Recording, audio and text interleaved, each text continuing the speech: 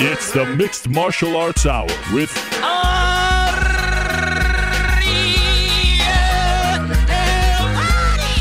Helwani. The Mixed Martial Arts Hour back in your life on this Tuesday, May 31st, 2016. Hello again, everyone. I'm Ariel Helwani inside our New York City studio. Great to be back for another episode of the show. Of course, we were off yesterday. I apologize for that, but these things happen.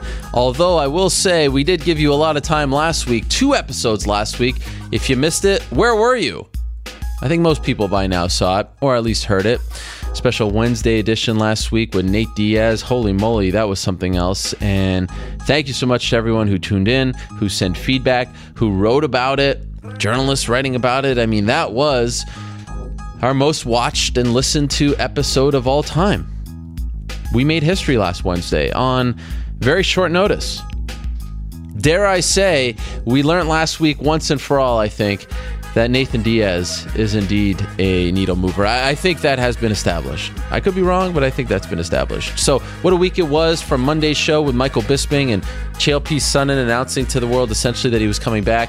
And then the Wednesday show with Nate Diaz. A lot of excitement, a lot going on, and the fun doesn't stop this past weekend. Special Sunday night edition of the UFC. A great card going into it, and I thought it delivered.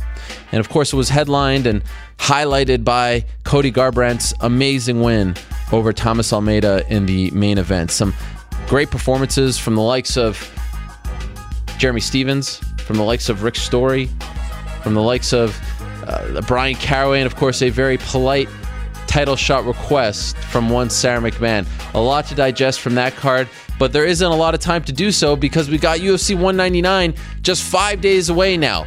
Inglewood, up to no good. California will be hosting it. The LA Forum, I was there once, I believe in the 8th grade. I visited that great arena, although they've completely renovated it now. I went to see the New York Knicks versus the LA Lakers.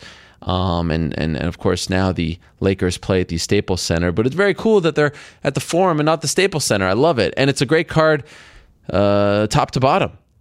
Luke Rockhold versus Michael Bisping, Urijah Faber versus Dominic Cruz, 2 titles on the line. I mean, dare I say, this is a more intriguing card than most of the other ones in 2016 as far as pay-per-view our pay-per-views are concerned. It's great.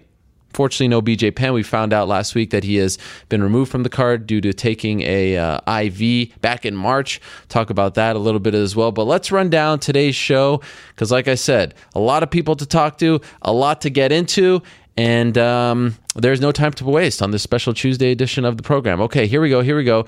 At around 2:45, we're going to be joined by Stipe Miocic, the UFC heavyweight champion. We'll stop by to talk about becoming champion, and in case you missed it last week, September 10th, 2016, at the Q in the Land, Stipe Miocic will be defending his newly won heavyweight title against Alistair Overeem, UFC 203. How about that? 225 will be joined by the aforementioned Urijah Faber just moments before he takes off for sunny Los Angeles, so we appreciate him stopping by. At around 1:45, we'll be joined by Luke Rockhold, who's already in LA, I'm told. So we'll talk to him about defending the title against Michael Bisping. 1:25, we'll talk to Chris Weidman in his first interview since having to pull out of UFC 199 and talk to him about the neck injury, where he goes from here. At either 2:05 or 3:05, we'll talk to Bryan Caraway. Unfortunately, Paige Van Zandt had to reschedule.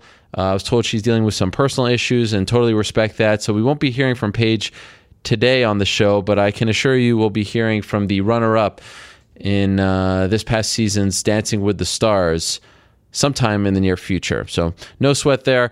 Waiting to hear back from Bryan. I'll give you an update when we will hear from Bryan, but we will hear from Bryan at some point in the program. But first, and of course we'll hear from you guys throughout the show, and in the back end of the show, we'll take your questions and comments. But first, let us go to the phone lines and welcome in the man who stole all the headlines on Sunday night. He was the main event. He called his shot on this show last week. He said that he would finish Thomas Almeida in the first round, and guess what? He knocked out Thomas Almeida in the first round.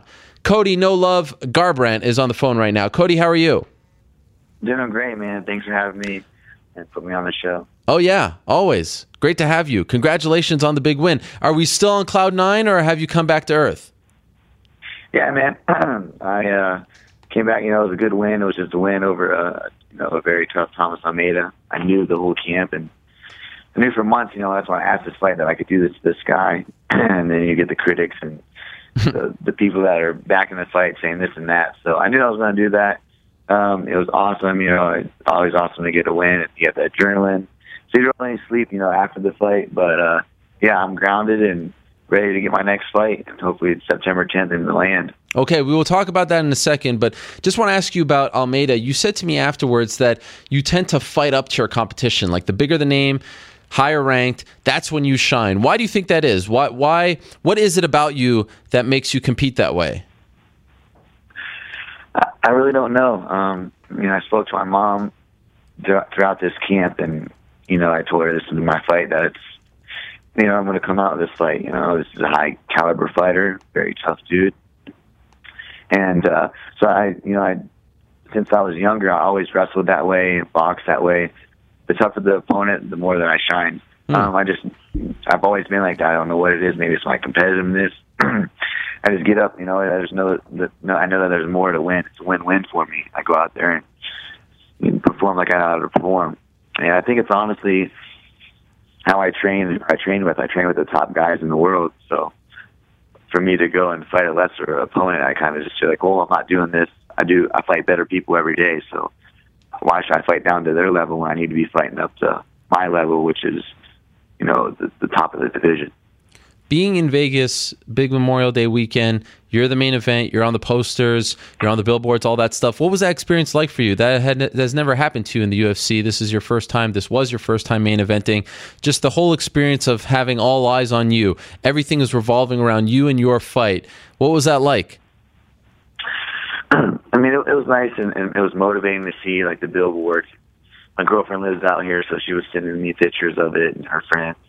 Just seeing it all over Vegas was awesome. When I landed into Vegas with Chris, it's humbling. I worked my whole life. I struggled my whole life and dedicated my whole life out of this. And so for these times to be upon me, I kind of just take them all in and live in the moment and not let it get to my head. Just stayed focused all week.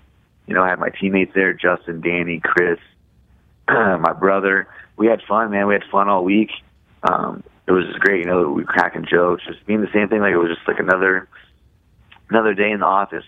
Buck was always telling me, he's like, hey, when we're walking out to the cage, he's like, this is a blue mat. This motherfucker's coming to the blue mat. It's just where we spar at. He's like, what would you do if he came in our gym and was on the blue mat trying to spar you? You take him out. That's your blue mat. Go own your blue mat. Go protect your blue mat. And just had fun just the whole week and just lived in the moment and enjoyed it all.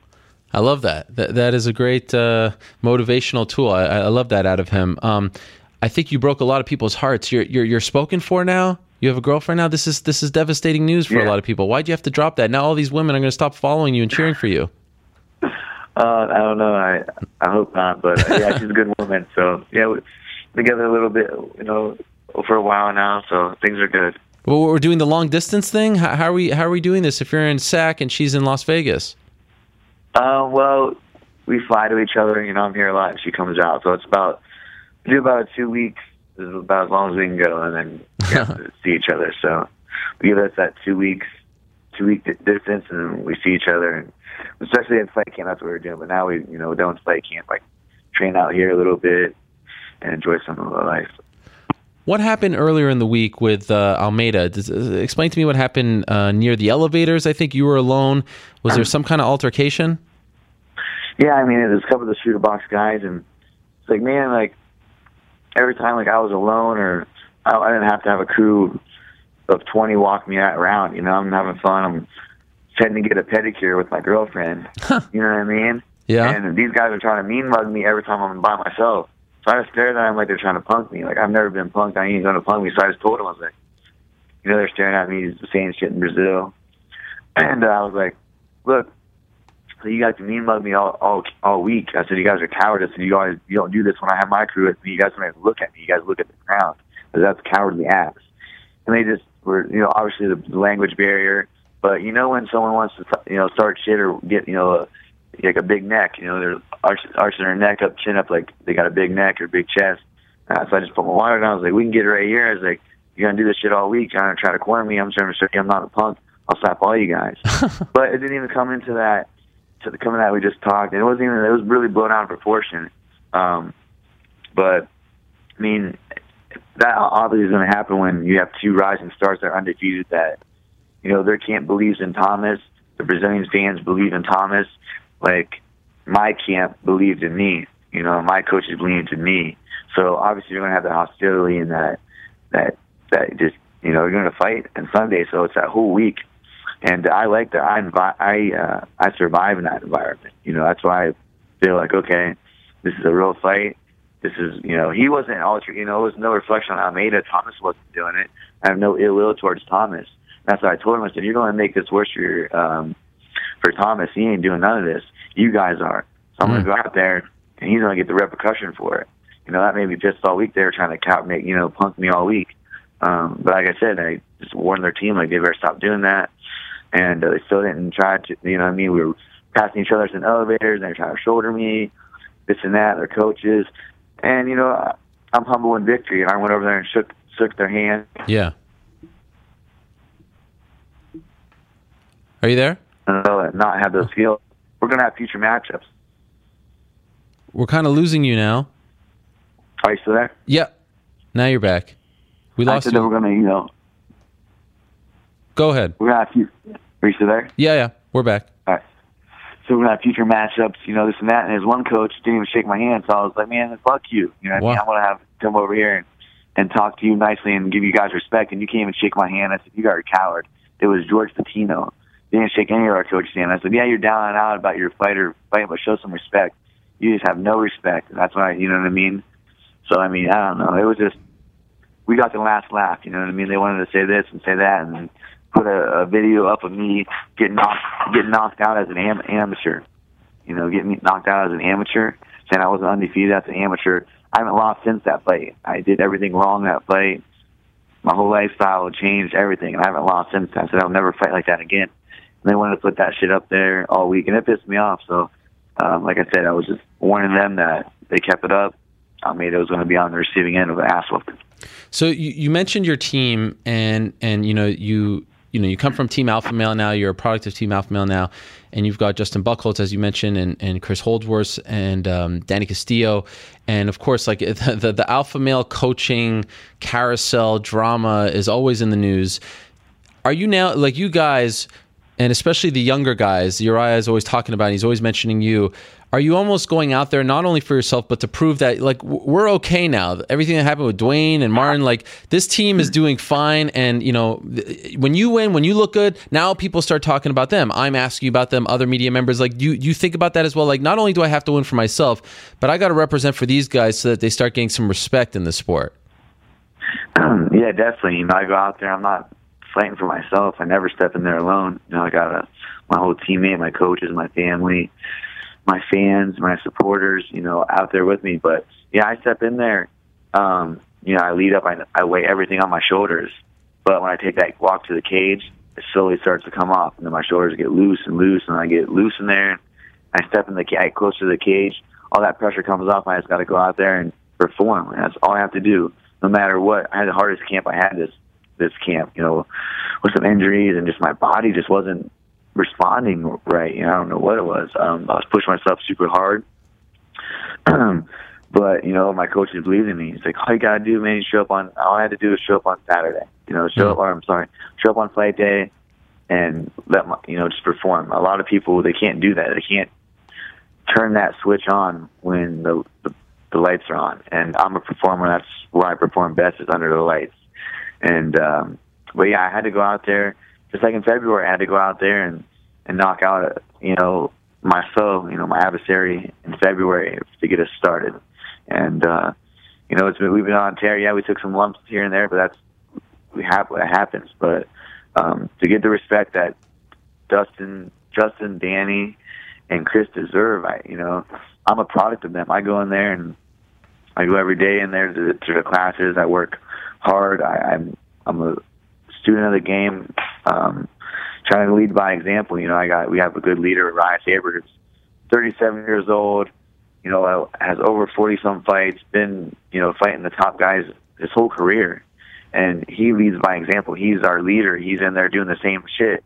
He's in there going 3-4 times a day, training, and just living that life and, mixed martial arts lifestyle that he preaches to us about living and doing. So if you just follow suit, to someone that's having longevity and success in his career, obviously it's for a reason, So I believe in those guys. They're all UFC vets. They wouldn't tell me. I never question what they tell me. If they tell me to stand on my head for 10 minutes and go spar, that's going to make me a better fighter, I'll do it, because they're not going to tell me something that's not going to help me. Obviously they wouldn't tell me to do something stupid as that, but it's just an example. Those guys are so experienced. They all have, UFC fights, and just they've been to that level, so they know what it takes to get there, and they're bringing it out in me. I don't know if you've been watching the new Embedded series for 199, but in last night's, they actually had a camera, I believe it was at Urijah's house, as a lot of, your teammates and friends were there watching Urijah, Chad Mendes. I noticed significant others, all that stuff, watching your fight and going nuts, absolutely losing their minds when you won. Have you seen this clip? And if so, what's that like to see your friends rooting for you and just having this, this pure joy because of something great just happened to you? That's funny that you bring that up. I just tweeted that out. Me and my girlfriend just watched that. And you know what? That is like, just seeing that just shows how much, they care about me. I know they always care about me, and they're there for me. They're always wanting to give me rounds or work. And it's a camaraderie. They're family. I don't even look at it as a team. They're brothers, and obviously I have some girls out there, so they're sisters. It's a family. Yeah. But it's still just, man, like, that's the people that I looked up to, my whole entire life when I started getting involved in martial arts, like Chad, Urijah, Joe, Danny, all those guys. I looked up to them, so for them to see them so excited and happy for me with my biggest fight, it's awesome. It takes me back. It humbles me that they're so happy and they invest in me, and not only in the good times, the highs and lows. It can, it's not always going to be, sunshine and rainbows out here. They're going to be there for me, the highs and lows. I've seen that with other fighters and on the team. So that's one thing that I go in there and fight with. I'm not afraid to lose because I know that the people that really care about me are always going to be there with me. I lost a lot in my life before. I've struggled my whole entire life. So I know if I just go in there and fight, and if I lose, I lose. But if I go in there and not perform to my best ability, I'll be more hurt than going out there and getting knocked out or getting beat up. So I'm okay with that. I'm okay with going out there and chasing this dream and giving it my best. And if it wasn't my night that night, then we're back to the drawing boards. But I'm not okay with not going out there and performing. Yeah, I loved what Andre Feely tweeted you with the hashtag outcasts and underdogs. I think that's great and perhaps describes you guys very well. So, okay, so you mentioned you want UFC 203, you want Cleveland, you want to fight at the Q, you're an Ohio native, you said this on Sunday night. I tweeted, it just seems like a natural, even with the timeline, this makes perfect sense, and now you're on fire. You could be very high up on that card. You've had a couple days now to digest. What do you want for that card? Let's put it out there in the world. Who do you want to fight on September 10th? Going into this fight with Thomas Almeida, obviously Aljamain Sterling and Bryan Caraway matched up too, and they're talking about the winners facing each other. So, I have no doubt in my mind that if Aljamain won, I would fight Aljamain. Bryan won, so now why can't I fight Bryan? Why should I be fighting Bryan for the next in line for a title shot? Or that ranking up there. I just think I got ranked 5th. He's 4th. So, let's fight September 10th. I've seen him do some bannering in the media about how he says I don't deserve to be ahead of him. But look, my win was dominant. My win was no questions. You had a close fight with Aljamain. I went through there and destroyed my adversary in under 3 minutes, who was looked at as untouchable, unbeatable. So I deserve, I deserve not only to have the title shot in front of him, but he also says that he has the strongest jaw. He has a good chin. That's what he credits himself on. He has a good chin in the division, in the UFC. I have the heaviest hands in my division. I'm the hardest puncher, the fastest fighter in my division. So I said, why don't we put those to the test? No disrespect let's fight September 10th in Cleveland at the Q Yes. for that number 1 contender spot. Yes. Bryan. I was hoping that you would answer that. You would answer that question that way. I was hoping that would be your pick. That's the fight I want to see. That's the one that makes sense. Weren't there some talks of you guys fighting not that long ago, or maybe you asked for it, or he was a pro? Yeah. I asked for it, and we talked about it after weigh-ins. I have respect for Ryan Caraway. Of course, he went out there and proved that he was a fighter. He fought against Aljamain, and Aljamain was beating him the first round and came back and won. But I'm on a different level. I'm on a different level. It's my time. Whoever they put in front of me, I'm going to knock out. So it doesn't matter. But I think Caraway, Caraway's right there. Like I said, going into this fight with the two us all four in the bantamweight division, that's what I was talking about. Next, whoever wins, the winners get the winners. So I think we should keep that. And coming to my home state, got Stipe fighting for the title, or defending his first title defense. Yeah. Ohio, we will sell that place out at the Q. I mean, I'm excited. So whoever they give me to dance on that night, like I said, they better have their boots tied tight, 'cause I'm going to knock them out of them. It don't matter. I'm ready to go. I'm more motivated than ever, and I get to fight in my home state, and that's even more motivation just to go out there and perform and give the performance to the fans that's been watching me since I was a kid with the dream. That is amazing. That's what I want to see. I hope that the UFC is listening. And I'm wondering, after the fight on Sunday, did you express this to any UFC brass? A, fighting in Cleveland, fighting on that card, and B, fighting Caraway. Any talks that you could tell us about behind the scenes where all the deals get done? Yeah, a lot of people came up to me that were in the UFC and was like, hey, you want the UFC card? He's like, start asking for it. I was like, of course, want to fight in September. I think that's perfect, have 3 fights in 1 year. Last year I only had 2, but I deserve to fight in front of my home state. I deserve to fight Bryan Caraway. He's ranked 4th. I want a top 5 guy. That's what I asked for. So yeah, definitely. They asked, just told me to start talking up who I wanted, and hopefully, we'll get the Caraway fight. And he proved to me that he was a fighter. So I'm not going to talk any shit on him. I'm just excited to go out there and get this win from my hometown. So hopefully, he signs the dotted line and we fight in Cleveland. I appreciated the fact that you asked the rankers to actually put you in the top 15. You do recognize the fact that it's not the most prestigious. I mean, no knock on them, but if you actually look at the people who are a part of that committee, it's not really people who follow the sport on a day-to-day basis. So I wouldn't take, and you said 5. I looked on the page right now. I still don't see you unless it hasn't been updated or something. I can't imagine you're not going to be in there somewhere. You should be very high up, especially considered Almeida was number 7. But I don't lose too much sleep over that. All right, I just want to tell you that. Rankings never, what I mean? Like I said, I was not even ranked. I was an honorable mention. It doesn't matter to me. I just want some respect. Yeah. I go out and knock out, Thomas in under 3 minutes. I just want some respect, man. But I don't, these hype trains that people, have built, you know what I mean? That's what happens. I never was like that. I have always earned everything in my life. You know what I mean? Everything never was handed to me. I'll fight tooth and nail if I have to deserve respect. That's what I want. That's another thing. I had to fight these guys to get respect. I'm fighting. I finally got my respect, and like I said, the UFC gave me the main event. I'm a main event fighter. That's what I do. I shine when the lights are on, and I hope that I continue to see that when I fight. And this is just the beginning. I'm getting more comfortable in there. I'm 9 fights in now. By the time my 10th fight. But like I said, a lot of these fighters let people in. I don't know, so more so the company or what, build these hype trains, and they not even that, but they believe their own hype. When you start believing your own hype, that's when you get fucked up. That's when you get beat up.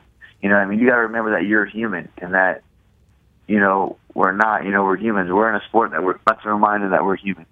So you don't believe into your own hype.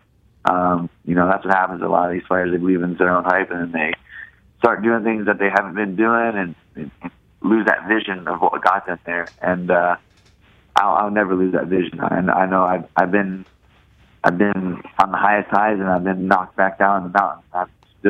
I'm that climber that keeps climbing. Maybe a slow climb, but I keep climbing, and whoever they give me next, but hopefully September 10th, that'd be amazing.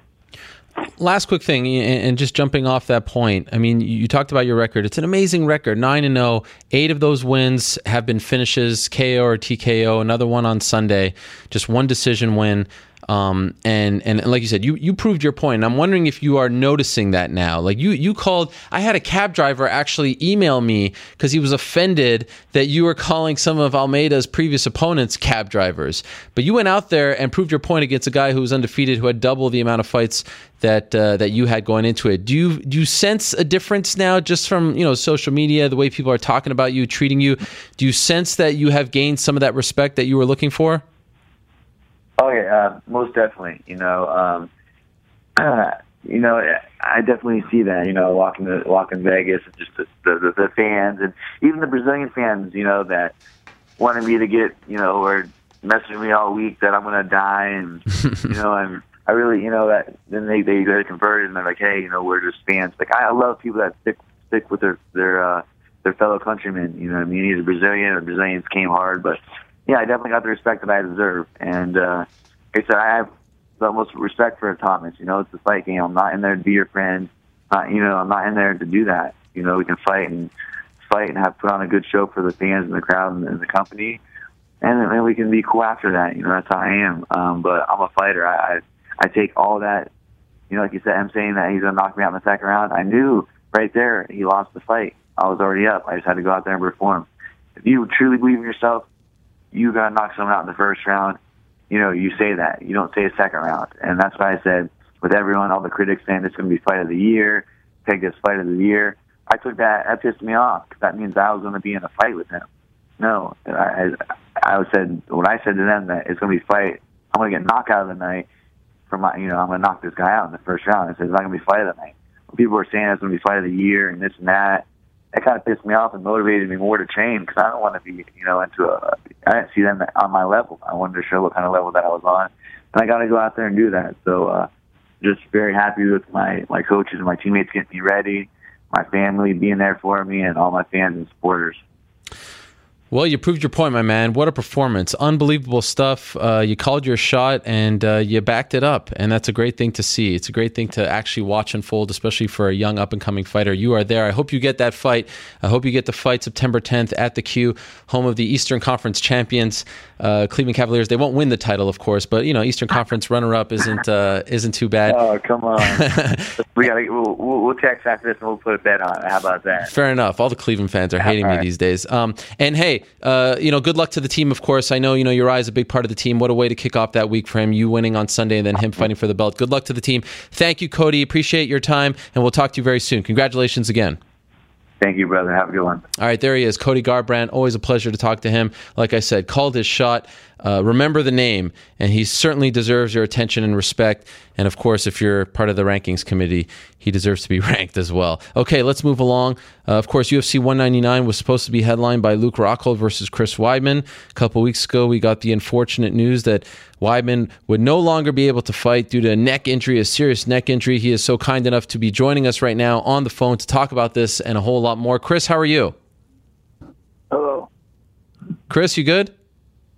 Yeah, my neck hurts. I'm okay. Okay. Well, I appreciate you coming. I'm sorry if I sound weird, but my neck hurts. Okay. Well, I appreciate you doing this. Can you tell us how you're feeling right now? I'm trying to get by every day. Every day's a new day. Are you playing a prank on me here?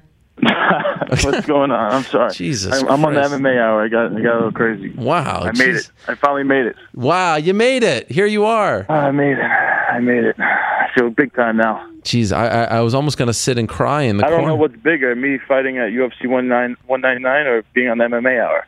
No, this is way bigger. Screw that card. You didn't need that. This pays better. I couldn't agree more. You got a Reebok deal on this show. Remember that? I remember that. Shoes, too. Telling you. They're right What's over that? there. You got shoes, too. Yeah. I got them right over there. Are they in the office? They're right here, yes. Nice. They're right next to my right. Yeah, you can't see them, but they're there. Thank Trust you. me. Collecting dust. Good. No, but honestly, Chris, I mean, that's some serious stuff. A lot of people are concerned. How are you feeling? Like, can you do normal things? Are you fine as long as you're not getting punched in the face? What's that? What'd you say? How are you doing physically? Like, can you actually go about your your normal life, even though you're dealing with this? I just started to be able to. I'm most likely getting surgery this next week coming up or the week after. Still hearing back from some doctors and listening to different opinions and options. But I've been trying. I went to Pittsburgh and I've had FaceTime videos with different doctors from around the country, and I went to the city multiple times and seen a bunch of doctors out in the city. So I've been just getting as many options and opinions as possible, because when you're dealing with a neck injury, someone's going to be digging into my neck with a knife. I'm going to have to feel comfortable with it and understand everything and completely be educated. So that's kind of what I've been up to. But as far as living everyday life, it's got better. The pain has finally calmed down. I got a second epidural injection. And now I can go through my everyday life without taking painkillers. But for about 2 weeks straight, I was on painkillers nonstop throughout the day and at night. I could not sleep. I was like getting depressed, because, I mean, you don't want to be one of those guys who are on painkillers. I was always kind of against taking them, and I just literally couldn't go through a normal day without being on them. And I'm the type of guy who needs a lot of sleep, and not being able to sleep was just miserable. So I was like depressed, and I'm painkillers. Obviously, I pulled out my fight. It was just a lot of things colliding at once. But now I'm good. I'm hearing some good news from the surgeons. It looks like it's not going to be, when you hear neck surgery, when I first heard that I needed a neck surgery, I went to my, actually I heard as soon as a legit doctor saw my MRI scans, they're like, all right, you're going to need a surgery. And I kind of like laughed at him, because I was still scheduled a fight. I'm like, well, that's not an option. I'm doing, I have epidurals. And he's like, well, that's not going to work. I'm like, well, can you get me to an epidural guy? So he got me to an epidural guy, and that guy even said the same thing. He was like, I'm not too confident that this is going to solve the problem by looking at the MRI imaging. And I kind of just was like, whatever. If it takes away some of this pain that I'm going through, I don't care. And when this was happening, I didn't realize, but I had this crazy weakness. I didn't even realize, I guess, for a while, in my tricep, like my back and my forearm area. Mm-hmm. I was kind of just mentally blocking out for a while. But now looking back, I realize I've actually had this weakness for a while, and now I finally I guess the weakness came before the pain is the problem. When the pain came is when I started going to the doctors, and then I realized that I had some serious issues with the weakness as well. But what kind of procedure are you leaning towards? Because you can obviously go like, I know Kurt Angle reached out to you, and you mentioned Pittsburgh, so I'm assuming you went to his doctor. There are some less invasive, more invasive, potentially, puts you on the sidelines for a while. What are you leaning towards now? Do you have any idea? Yeah, right now it's looking like it's going to be through the front of my neck. They go in and they drill a hole through my vertebrae. Mm-hmm. Like a tiny hole, and they take this tool that they had to create just for the surgery. First of all, the doctor in Pittsburgh, he actually created this surgery. I guess it's called the JHO technique, JHO technique. But there's one other doctor that does it in the city now. That's really good too. This guy named Dr. Ru. So I'm pretty much between Dr. Joe and Dr. Ru. Both are from China actually, which is funny. But, they got to be smart. And so they go through the vertebrae, and they scoop out the herniation. And where my herniation is, they're both pretty confident that they could clear it up 100%. And I literally could be back to training pretty much right away. Like, they just have to wait for the only issue I have is that I'm gonna have a scar. So cleaning up, we just kind of have to wait for the scar to heal, and that's about it. Wow. So like, I could kind of go right to strength training and stuff like that right away. And then I guess after 4 weeks, I think I could go right into everything, like full out everything. So when you posted the statement after withdrawing from the fight, you said that you were gunning for the November MSG card. If you get one of these procedures done by either doctor, that's on the table. That's definitely doable. Yes. And the thing that was so hard is that a lot of these, there's only so many doctors that do this procedure to the front of the neck, and then you hear from the other doctors that don't do it, and they're just like, they just put it down, they just rip it apart, and they said there's not research on it, and you need a fusion. That's the thing that's going to work. But when you do a fusion, it could there's a lot of research and a lot of people that say don't do a fusion because it puts pressure on the rest of your spine, and if you have any other issues, most people that have herniations and bulging discs and things like that have no symptoms at all. And I guess I have 4 bulging discs and 2 herniations, but only 1 herniation I actually have symptoms from. So I guess that's just like any normal athlete will have this stuff. I'm just kind of unlucky because these symptoms started coming. So how do you pick one? I knew. Now I'm looking back, it's crazy because at the NCAA's wrestling tournament, which was I guess a couple months back, it was like in the beginning of my training camp. Yeah, I was in pretty good shape. My weight was low, and I could always bang it. One of my exercises that I was actually good at was pull-ups. Always, I kind of suck at everything else, but pull-ups I could always get 20 to like 30 pull-ups easy. Okay, at least 20 easy. So I'm at this NCAA tournament. The military guys up front, and they have a pull-up bar. And I'm like, and everyone kind of knew who I was. They're like, why unless you do it? And they got me to go up there. I'm like, all right, I'm just doing 20. I'm jumping off. I'm not doing any more than that. I got to 12, and I was struggling at 6. And I'm like, what the hell's going on with me? And I didn't put it together. I blamed it on like maybe I haven't done pull-ups in a while. I don't know. Maybe I'm a little heavier. I don't know. I just kind of like blamed it on different things. But now I'm looking back. I'm like, man, I must have had this weakness. I don't know when this weakness started. It's hard to put your finger on it. And then also push-ups was another issue. I'd be doing, Ray would have me be hitting the bag and then have me do 20 push-ups, and it was I get the 20, but it was a grind to get the 20 push-ups. Usually, I fly obviously right through that. No secret you've had ups and downs in your life, your career, all that stuff, but the moment where you had to say, and it wasn't that long, it was like 2.5 weeks ago, 2.5 weeks out, when you had to say that you can't do this fight and knowing how much it meant to you and how much the loss meant, what was that day like for you? It was really tough because I was still on board. I was still going to fight. I was because I was in such good shape, man. I was feeling better than I ever felt. And so to back out of this fight was just blew my mind because I was just, there was no thought in my mind I was ever going to back out of this fight, no matter what. So it was kind of depressing. So basically it wasn't really even me. It was, my coaches were like, "You're done." Because I did an epidural, so I hurt my neck pretty bad. Obviously, I was in a lot of pain. And it wasn't from like anything crazy. It wasn't like I got, my neck. I didn't get dropped on my neck or anything. Nothing really happened. I just kind of woke up with it after, working out the day before, and it was pretty damn painful. So we ended up getting epidural after seeing the MRI images. And after the epidural for like a day, I felt good. I'm like, no, I'm going to work through this. So I started working out, and then another day later, I was in so much pain again. It was bad. And so we were scheduled another epidural, but we had to wait like another couple of days until we're allowed to do an epidural. You have to wait a certain amount of time. And there was no guarantee the epidural was going to work, and the surgeons and even the pain people were like, it's probably not going to work. If the first one didn't work, it's probably not going to work again. And my coaches were kind of like, listen, you got this weakness, and you're in this much pain. I wasn't sleeping. So I was still trying to get these workouts in. But it was pretty bad. And my coaches were like, you can't do this. They weren't going to let me. And I kind of got double teamed by Mark Henry and Ray Longo. Damn.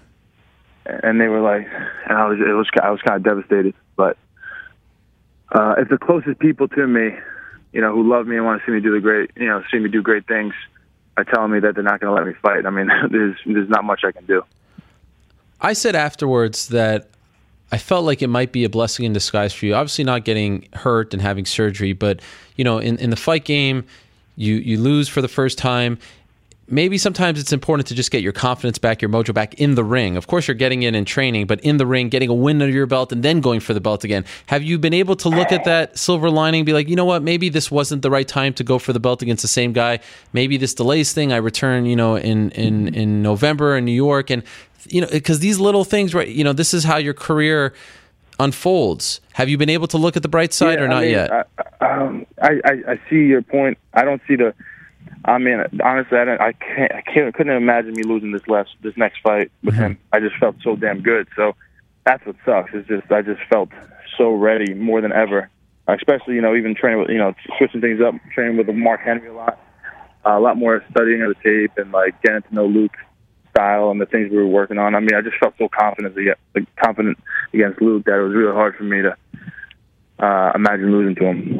So, have you been told that upon returning, if it is MSG, and what a scene that would be for you, you were one of the main guys pushing for all of this as far as fighters are concerned. Have you been told that you're getting a title shot upon returning? No, I mean, everybody's kind of just worried about my well-being right now. No, Yeah. I'm not talking. We're not talking who I'm fighting for what, if it's for the belt or not. So obviously, no, I would want to fight for the belt, but the main thing is that I get my neck taken care of and take a step at a time. Is there any chance you get this procedure and it's career-threatening, not life-threatening, but just that, because you do a sport where you need, I mean, it is a pretty physical sport. You don't need me to tell you. Is there any chance of that at all? So, no, it's really low risk. Okay. So they said, Dr. Roos said that 90 to 93%, I don't know where he gets these numbers from. I don't know, based on research or his actual surgeries that he's done on similar cases, but 90 to 93% is going to take all the weakness away and take all the pain away, and I'll be back to 100%. But the good thing is, as soon as you wake up, he says, I'm going to know if it worked. Wow. So he'll know if he got all the material out and it's not on the nerve anymore. So I think the option is, as soon as I wake up and they try to push, because right now I literally could do 3 push-ups. That's what I'm down to. Wow. And so my triceps pretty weak, and my whatever little muscles in my body from this nerve are getting beat up from this thing. But they're gonna know right away. They're gonna do an exercise with me and know if the strength is back and if the pain is there. I'll be able to know everything. And if it's still there, then they're gonna put me right back in the operating room, and I'll probably do a disc replacement. Wow. And that's actually enough time to get me back for November 2. Supposedly that's the same surgery that I guess Rick Story just had done. Yes, that's right. And he just came back and fought on Sunday. Are you going to be able to watch 199 on Saturday night? Yeah, I'll be able to watch it. It won't bother you? I'm sure it'll bother me a little bit, but what am I going to do? Right. I gave a gift. Gave him 2 gifts. So what's the second gift? Bisping? The first gift was me throwing that spinning back kick. Right. Okay. And the second gift was Bisping on a silver platter. You don't think he has a shot? The easiest title fight in the history of title fights. So you're not picking Bisping. You don't think he has a chance? I don't know, man. Unless mentally somehow Rockhold is just beats himself. I can't really see him losing though. Are you hoping that he wins so that he's still the champion? You want to get that fight back? I'm not really hoping anything. Okay, you're indifferent. Yeah. May the best man win. That's it. But just by looking at it, I don't think Bisping has a chance. And that's not just because Bisping badmouths me every word out of his mouth. Not right. Because of that. I think the truth. Did you see some of the things that were said? I mean, did that get under your skin when you're dealing with injury and people saying that you're weak and all that stuff? That I'm weak? Yeah, he was saying that he sent out a tweet about when he was trying to get the fight. I think about how you broke down or something. And I know you received some shots from other people because it's not the first time you pulled out of a fight. Did that bother you? Yeah. It was no. I don't even know if I saw the Bisping thing, but I mean, Bisping, these are things that it was uncontrollable. It's not something. It wasn't like I was training unsmart and I did something stupid. This is just something that was uncontrollable that happened. I mean, it's kind of like me making fun of Bisping's eye. I really wouldn't do that. And calling him out on if he needed to get his eye surgery or not. I mean, it's just kind of stupid. So, obviously, he's going to have to take care of what he's got to take care of, and not going to make fun of somebody that has something that he can't control. So, did you actually speak to Kurt Angle? I saw him reach out to you. Did you guys actually talk on the phone? Did he give you any kind of good advice? No, we're texting and direct messaging back and forth, and he gave me a lot of great advice. Him, and then I actually had a phone call. I had a 45-minute conversation with Mark Coleman. Wow! Because he actually got the same surgery done from Dr. Joe in Pittsburgh. Okay. So he was high on it. I mean, I guess he walked right out of there feeling 100%, and he had issues in his neck for about 2 years, But he said, he was living. He just had to take these fights. He couldn't do the surgeries, and then he found out. And then Kurt Angle reached out to him and told him about Dr. Joe, and he went to him and got it taken care of. And he was like, the first thing in his mind was that he wanted to pay back all of his sparring partners, all his training partners for the past 2 years from taking advantage of him. Wow. That's amazing. The legend Mark Coleman. Okay, I found the tweet, by the way. I just want to be accurate here. He said, training camps separate the boys from the men. This sport isn't for everyone. 2 weeks notice, I'm down. I've seen less brittle Pringles than some of these middleweights. Hashtag USADA. That's what Bisping tweeted when the news came out that you had to pull out. So just for the record. Yeah. I hope that USADA thing's not a shot at me, because right. I've never taken anything in my life, and I don't think anybody would ever say that I have. And there's a lot of people that say that Bisping has, like his friend Rampage. So I don't know, and that's a guy who was very close to him. So I don't know why he would hashtag USADA. He's got his people that were closest to him calling him out. So be careful what you're saying, buddy. So when do you decide? Like how soon? And as far as pulling out of fights, I saw an article that bothered me. It said I pulled out 4 times. I pulled out of 4 title fights, and I didn't. So that's not a fact. It was this one, the Rockhold one, and one with Vitor that we postponed 2 months. So those are the only times I actually pulled out. The other time was because of was it Lyoto? When the other time was because Vitor Belfort actually failed the drug test, and then they weren't sure who they're going to give me. They ended up giving me Lyoto Machida, but at the same time I had a knee injury. So I'm like, you know what? Let me get this knee injury taken care of while they're figuring out who I'm going to fight. And so I moved it 2 months down the line to fight Lyoto. But that wasn't my fault. Let me just take care of myself because Vitor failed the drug test. When do you decide which surgery you're going to go with, and when would you like to have this surgery? I'm assuming sooner rather than later, right? Yeah, it's going to be sooner than later.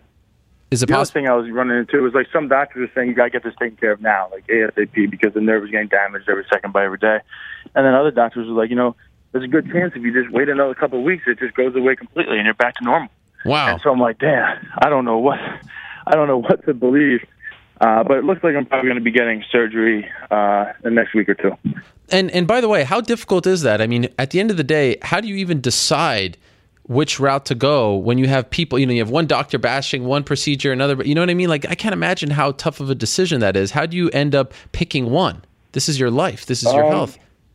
I haven't made the final decision yet, but I'll tell you, I'm just trying to do everything I can in my power to use my brain, just educate myself and speak to as many smart people as possible, get as many opinions as possible from as many doctors, and even talk to my friends. I want to know what my friends and my family think. At the end of the day, I'm pray and use my brain and make a decision, and I won't look back. By the way, before I let you go, speaking of one of your friends, Aljamain Sterling suffered a tough loss on Sunday. Did you happen to speak to him afterwards? And if so, did you share any advice? What did you take away from that you can help? Because sometimes you don't need me to tell you again. A loss early in your career could be maybe the best thing to happen to you, right? It helps change things up, humble you, whatever the case may be. Have you been able to speak to him at all? Yeah, I didn't speak to him on the phone yet. Okay. But we went back and forth on text messages, and I pretty much just said what you said. I think this is going to be. His kid is so talented. It's not like you looked at that fight and said this kid is not anywhere close to how good we thought he was. He is as good as we thought he was. Caraway did a good job. He made some smart moves in there and won the second and third round. There was small mistakes in there. I wouldn't call it mistakes because it's all about learning, and I think he's going to learn a lot out of that. But there was times where there was Caraway was on takedowns and he decided to go for the choke instead of really fighting defense, and the guillotines I think kind of gave Caraway the takedowns. But I was impressed with Caraway, man. He chased the back like an animal on the cage and stuff. The way he was trying to take the back and the way he kept Aljamain down is impressive because I know how good Aljamain is. So all credit to Caraway with the win, but I think this is going to only help Aljamain get that much better.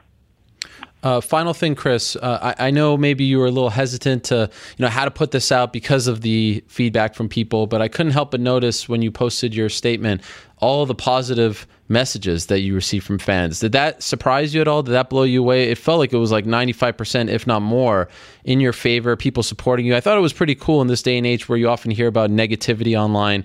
Did you even read that stuff? Did you notice it? I did. I usually try not to read as much as I can, but I think I peeked the first couple. I'm like, oh, wow, they're actually nice. Yeah. And then I had to keep them going down. I'm like, wow, they're still nice. So I kept on going. Yeah, it was really nice, man. I appreciate everybody who, wrote something nice to me and supported me throughout the tough times. Usually it's the fair weather fans, and especially when you pull out a fight, people get pissed. But I think because I was honest with everybody, let everybody know exactly as much detail as I could with what happened with me, with, the injury, the weakness, and it being my neck. People understood where I was coming from. It was amazing. I was blown away, pleasantly surprised. Also pleasantly surprised, I must say, to hear the kind of spirits that you're in right now. You seem to be in a pretty good place. This is not, I remember after that infamous Vitor injury, you came on via Skype and you were clearly down, but you seem to be handling this very well. So at first, this kind of started off a little rough, I got to say, with your voice. You scared the crap out of me. You're like, oh man, this guy's living like in some crack house somewhere. Yes, a hermit. Stoned. Yes. So I don't know. Maybe it's because I experienced that like 20 minutes ago, and now here you are, laughing and stuff. But this is great to hear. I'm pleasantly surprised as well. So thank you for reassuring me, Chris. Yeah, no, thank you. Thanks for having me on. I appreciate it. My pleasure. Get well soon. Keep us posted on the surgery, and I wish the best for you, my man. I hope everything goes well. I hope you get a quick recovery and the surgery is great, and that you can realize that dream of fighting at MSG, because it wouldn't be the same without you. No one deserves it more than you. I don't care what anyone says, because you did the work on the front line. So good luck to you, and please keep us posted. All right, man. Thank you. Take care. All right, there he is, Chris Weidman, stopping by. Great to hear from him, and great to hear that he is in good spirits as well. Okay, let's go from Chris Weidman to the man that he was supposed to be facing this Saturday. Luke Rockhold is joining us right now on the phone. He is the UFC middleweight champion, and he headlines UFC 199. Luke, how are you? Doing great. Nice busy day here in LA. Handling business. Yes. What is this, media day today for you? This is media day. Aren't they all media days? You seem to be loving it. Are you having a blast? Enjoyable. Very much so. What about Game 7 last night? Can we just talk about this for a second? How nervous were you? And is it possible, like I have an extra pep in my step because my beloved Warriors actually pulled it off. What about you? To see your team do that as you're about to defend your title, that's got to be pretty inspiring, right? I'm feeling pretty damn good. The base is feeling pretty damn good. Warriors, finals, Sharks in the finals. I'm about to, I'm going to win their first world title of the year. One at a time. Defend and win. Although the Sharks lost Game 1. They did lose. But I have faith in the Sharks, man. It's been a long road, and they finally made it. So I'm excited for them, too. But the Warriors defend, they win, and I defend. It's going to be a damn good start to the, little start to the summer. I guess you could say. Did you recognize this, that in the next 3 weeks or so, NorCal can be home to the UFC middleweight champion, UFC bantamweight champion, the NHL champion, and the NBA champion. And then in a month or so, DC as well, you can include the light heavyweight champion. That's pretty amazing. Well, technically, he is the light heavyweight champion at this point. No, right? I mean, like after getting over that fight. But yes, we can include. I was just talking about like everyone getting through that, that next test. I know, of course. It's gonna be. Hey, I love it. I love the sound of that. It's gonna. I mean, good party. I think we should all get together and enjoy this one. So we just spoke to Chris Weidman, and he said that he's given you 2 gifts in your life. The first gift was the spinning back kick that, kind of led to his demise in that fight. And the second was pulling out so that he gave you Michael Bisping on a silver platter. Do you agree with him on that second one? He said this is the easiest title fight in title fight history. Do you concur? I think he might have been easier. I don't know. That's my opinion. I think Bisping's just a little bit funner. It's more tactical. I'm going to enjoy it more. It's going to be funner for the fans. Where Weidman just kind of fights ugly and fights with his balls, comes forward and might get a little sloppy, but I'd pick him off fairly early. I think he overextends. Where Bisping, I can play around a little more with him and pick him off, here and there, and then find my kill shot. So when you, I think they're both in the same department. I think I've finished this fight in similar fashion. So when you found out that Weidman was out and Bisping was in, you actually thought that this is a tougher fight for you, the Bisping fight? No, I thought it was. It's more. It excites me more. It's going to be fun. It's going to be fun for me. It's going to be fun for the fans.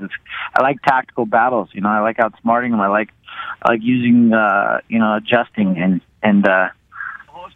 making my points. Where Weidman just kind of fights like an idiot. He just fucking runs forward and exposes himself and kind of overcommits and relies on his toughness. Where Bisping tries to make it more tactical, and I enjoy that process of finding my shots and outdoing them, outsmarting them in the cage, and putting them away. Since your win over Bisping in November of 2014, he's won 3 in a row against some pretty good competition, most notably Anderson Silva. Do you think that he's a better fighter? Has he gone better since that fight, in your opinion? Yeah, I don't know. He seems like he's done well for himself. He's won some tough fights, no doubt. But I think who's gotten better is me. And as bad as it was for him last time, it's going to be that much worse. And I'm not just about beating Bisping for me. It's about going out there and doing something different than last time and doing it faster. Everyone knows me for my left kick. Everyone knows I got that right hook. It's time to step it up and add something more and to put him away with something different. And that's what I expect to do. It's people are going to go. They're going to see something different. They're going to see a one of a kind knockout, something you've never seen before. I'm going to put on a clinic. Wow, one of a kind knockout. What are we thinking here? Can you give us a hint? You're going to see something different. Whoa. No doubt. I'm gonna pull out all the stops for Bisping, just for Bisping. Hey, I want to play you a very quick clip. This is him talking about the first fight last week on this show. This is what he said he did wrong in that fight. I want to see if you agree with him. Here's the clip. I made some mistakes in that last fight. I was closing the distance, then I was going out of range. I was going in and out the whole time. This time, I'm not going to play the long game. I can't afford to do that. He's going to have the better conditioning, let's be honest. If it goes 5 rounds, I'm going to slow down and slow. So I'm going to look to take him out of there early. I'm going to close the distance, push him up against the fence, and just unleash what I've got. And I believe I can take him out. Is he onto something there? Do you think he has an accurate assessment of how the second fight, or he calls it the second fight, the first fight went? I think that kick is still ringing in his head. He's obviously a bit delusional on what happened in that fight and what's going to happen in this fight. I'm not letting this fight go the distance. I'm not going to give him any excuses. I'm not going to close the distance and quote unquote headbutt him. I'm not going to allow him to bitch about cardio. I'm going to knock him out in the first round. He's going to have nothing to say. Whether he had a full camp, half a camp, or a week's notice, it doesn't matter. I'm going to get my knockout. I'm going to put him away. I'm going to show who's the better fighter and who's the champ. And for the record, last week on the conference call, you talked about a bet that you guys had going into that fight, but I couldn't quite. What was the bet? What was the bet that you said that he didn't actually take? At the time, yeah. The bet at the time when Bisping was getting, he gets his fair share of cash. So I had a little setback with the Vitor fight, so I dropped down the pay scales and I put the offer up to if I finished him in the first round, we would switch purses. If I didn't finish him in the first round, he would get my purse and his, and get everything. All in the first round. He wasn't man enough to take the bet, and that was the situation. He knows exactly. I made that one pretty clear at the time, and of course he didn't want to remember it. So that was the case. But things have flip flopped. My paycheck's looking pretty damn nice these days, and so I'm comfortable with my seven points versus his. Wow, we talking 7 figs now for the champ? I do well. I do well for myself. I don't know if you heard this, but he claimed on the conference call that he's making more than you, or maybe just as much. Did you hear that? I don't know about that. I don't know about that. I'm happy with 7 figures.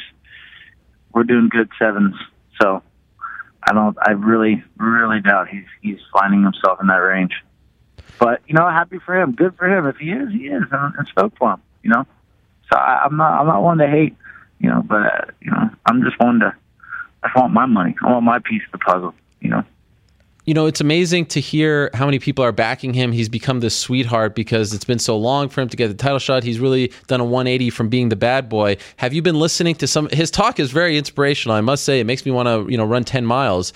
Have you been listening to this stuff? Like, how does it come across to you, someone who's so confident going into the fight? Do you feel like he's trying to convince himself that he's going to win? Like, how do you process it? Doesn't really matter what he says. We all know what's going to happen in the end.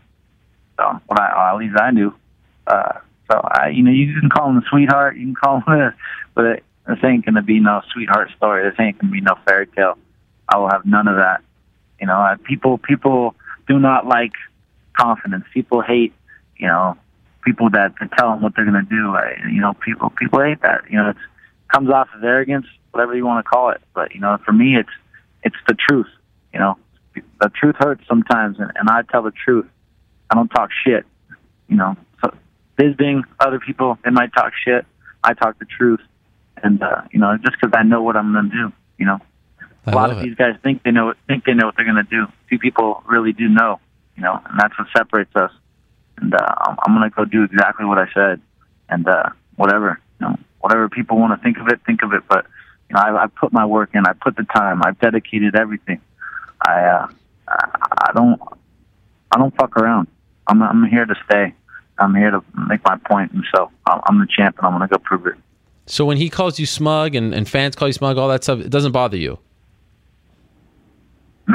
Yeah, well, we all know who Bisping is. He can try to turn over a new leaf and go out, in a better light, but it doesn't matter. For me, I'll just go fight. When an opponent steps up to the plate and they want to fight me, I take it personal, and I'm going to tell them exactly what I'm going to do. I'm going to beat them down.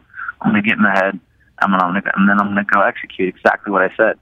So, like I said, everything I said, I'm not going out of my way to say something different, to talk shit.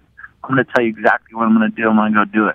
And so that's me. That's what I say, and that's how I just talk the truth. Would it be accurate to say that you're hoping that he doesn't fight again after Saturday night, or is that a little too extreme? Bisping can do whatever he wants, but I think after this fight, there'll be telling signs that he should probably hang it up. He's had a good career. He got his title shot, and it's been well. He's done well for himself.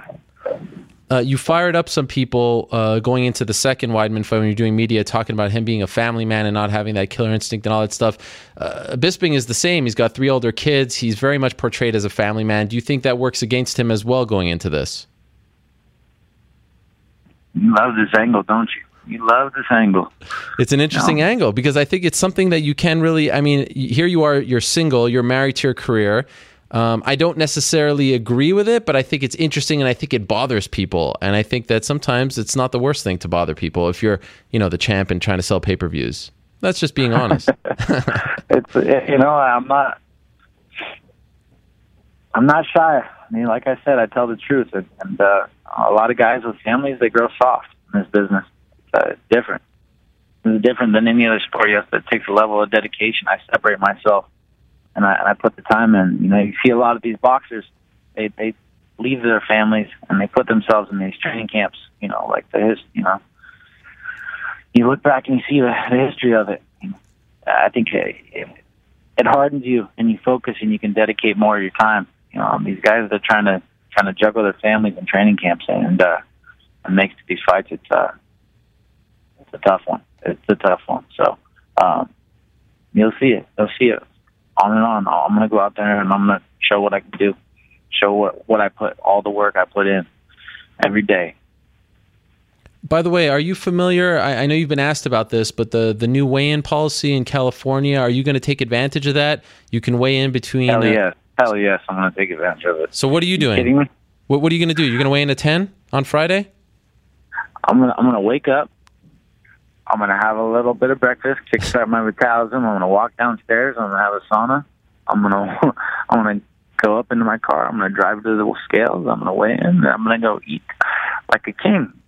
And I'm going to come back nice and full and refreshed and stare the man down and take a weigh-in. And then we'll go fight. So I actually wanted to ask you about that. What happens during the televised weigh-ins? Because obviously you'll be a lot bigger than 185 at that point. Do you have any idea? I have no idea exactly. I know they're going to do some sort of a square off, or I don't know if it's going to be a weigh-in, but you'll see some. They'll have some media side of it, I'm sure. So this is all foreign to me. It's new, but I'm excited about the weigh-in early. I think it's stupid to sit there and deprive yourself and wait for all this bullshit to go through and stay dehydrated and let your body just keep sucking fluid from your brain and your body. So it's that downtime. It's like, once you've made the weight, what's the point of sitting there just to please everybody? The PR side of things, it's not healthy, and so I think this is a smart move on their part. I think it's we weigh in, we look good at the weigh-in rather than just completely drawn out. So are you going to go as early as possible, like 10 a.m.? You're going to be there to get it over with? No, see whatever's comfortable. In the morning, I'm going to wake up. When I wake up, I'm going to eat a little breakfast. I'm going to wait my timetable. It's going to take an hour digest, and then I'm going to start my cut. And then right when I'm done, I'm going to go. So beautiful. Routine, basically, just like the rest. But now I'm not. I don't have to wait 4 hours to commute to and from the weigh-ins, and then wait and do medicals and wait for the right time frame for TV and all that crap. So I'm excited about this. Are you expecting him to get in your face and do all this stuff at the weigh-ins? Are you preparing for that? You know this coming? I'm prepared to smack his finger out of my face. We know how Bisping is, a little finger pointing little bitch. So I'm gonna fucking I'm prepared. Okay, let's finally, the last question. I just want to get clear here, because last week on this show, Cody Garbrandt said first round knockout. Can you give us a specific round? Are you saying first round finish here? Is that what we're saying? I'm saying first round knockout. Yes, I already said that many times. Okay, I just want to get clear. This one will be ended in the first round. I will give you something different. It will not be a left kick. Oh. It might be a right kick. It might be a left hand. It's going to be something special. And can we get a Warriors-Cavaliers prediction? I'm saying Warriors in 6. What are you saying? Warriors in 6 sounds pretty damn good. I like 6. They'll get a couple games, but Warriors will got too much heart of a champion. Yeah, boys are on a roll. I mean, they can't stop them. The momentum they carried from this last series too. The Cavs are good. They got a healthy team, but I think there's too much heart, too much. They're going to fluster the Cavs, and they're going to get to them. Curry's coming back on. Clay's on fire. I'm excited. The great Rudy Tomjanovich once said, never underestimate the heart of a champion. I think that applies to the Warriors, and it may apply to Mr. Luke Rockhold come Saturday night. I look forward to it. I am so excited for this. I can't wait. Thank you for the time, Luke. I know you're very busy. You're doing a lot of media today. I know you were most excited for this particular interview, so I appreciate you coming on and talking to us for a few minutes. Always, Ariel. Enjoy the show. I'll see you soon. Yes, I will see you out there. There he is, the UFC middleweight champion, Luke Rockhold, stopping by. Great stuff from him. A very happy man going into his fight at UFC 199. Like I said, the Bay Area, or NorCal to be exact, is on fire these days. Wow. Amazing. Everyone's coming out of there. All the champions.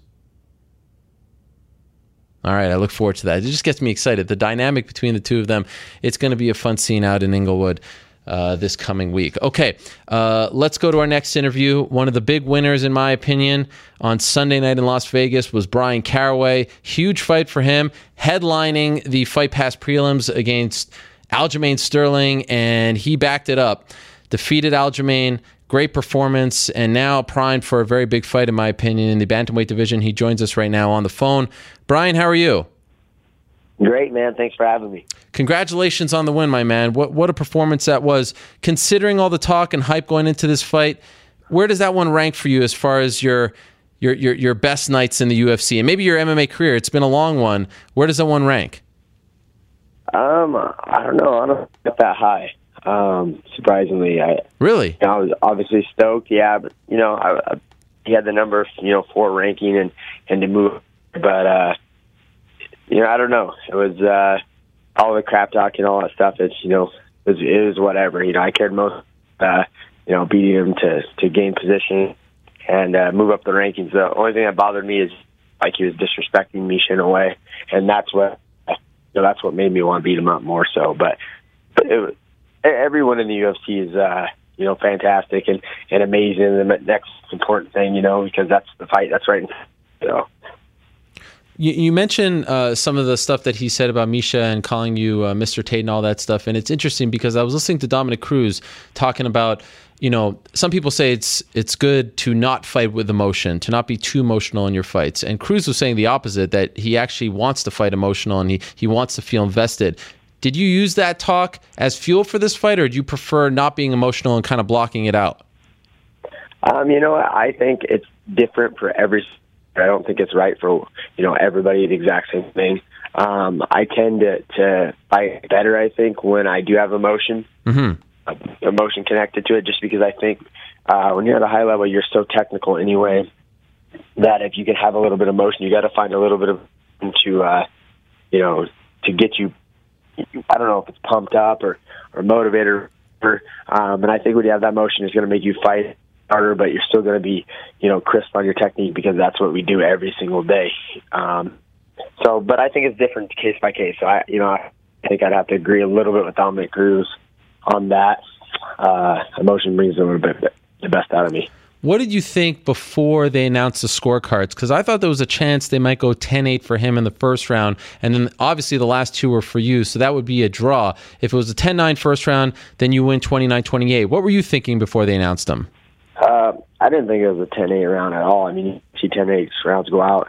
I think that would be absolutely ridiculous to be a 10-8. 10-8 round is when you're just beating somebody up. You're just manhandling them. He came out, he shot a single leg. I went for a choke that I do. I slipped, gave my back, and then he just hung on to me like a backpack. And you just coming down, you hang on to their back the entire time. I don't even see how that's close to a 10 round. He didn't do any damage. I don't have any single mark on my face at all. Didn't do any damage. He threw felt like punches at the very end of the round at the closing, but it's like 10-8 round. I think you have to dominate somebody wrestling, beat them up. You have to just have them hurt. At no point in the first round was I even being close to even being hurt or finished. So I thought I had 100%, decisively unanimous decision. A split decision. I thought that was crazy for cards, but either way, I felt like it definitely the decision went the right way. So, okay, would you agree though that the first round was 10-9 for him? Yeah. Oh, definitely. Okay. Yeah. Come on, man. Yeah, come on, man. Of course. Yeah, he took me down and controlled, and he dominated position wise, but I wasn't in any danger, choked or any damage done, but he controlled the position. So how did you readjust? Like, what was the big adjustment that you made in the second and third to not replicate what happened in the first? Because those two rounds were drastically different than the first. Yeah, I was a little hesitant. I had a lot of rings. I'd been out for a year. Yeah. I respected the game. I knew he was dangerous. And, I honestly believe that the whole fight, I wasn't fighting really at my potential. I can scramble a lot more. I can create a lot of motion. I'm usually really, really deadly when I get on back or in a good position attacking the choke, but I was a little cautious on wanting to control position because he's a squirrely guy instead of going for the choke. Normally I don't even worry about position. I'm so dominant there. I just attack the choke. But the difference is just imposing my round one. I was expecting him to. I know he's afraid to get punched and he's afraid to strike, and so I was just being a little bit too cautious for him to dictate stuff. In round two, I said, all right, you know what? Came back to my corner. I have amazing corners, Dallas, Eric Nixick, and Misha. And the first said, she snatched my leg and said, hey, you need to get on. And she's like, I don't care if this guy's a wrestler. I don't care if he was a D1 national champion. She's like, this is an MMA fight. You need to get in. You're the best in the world at what you do. She said, I want you to go.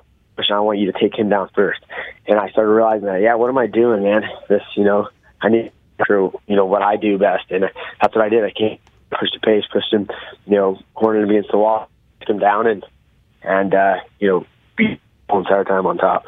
So after fighting him, do you still believe that he is afraid to get hit, like you said, going into the fight?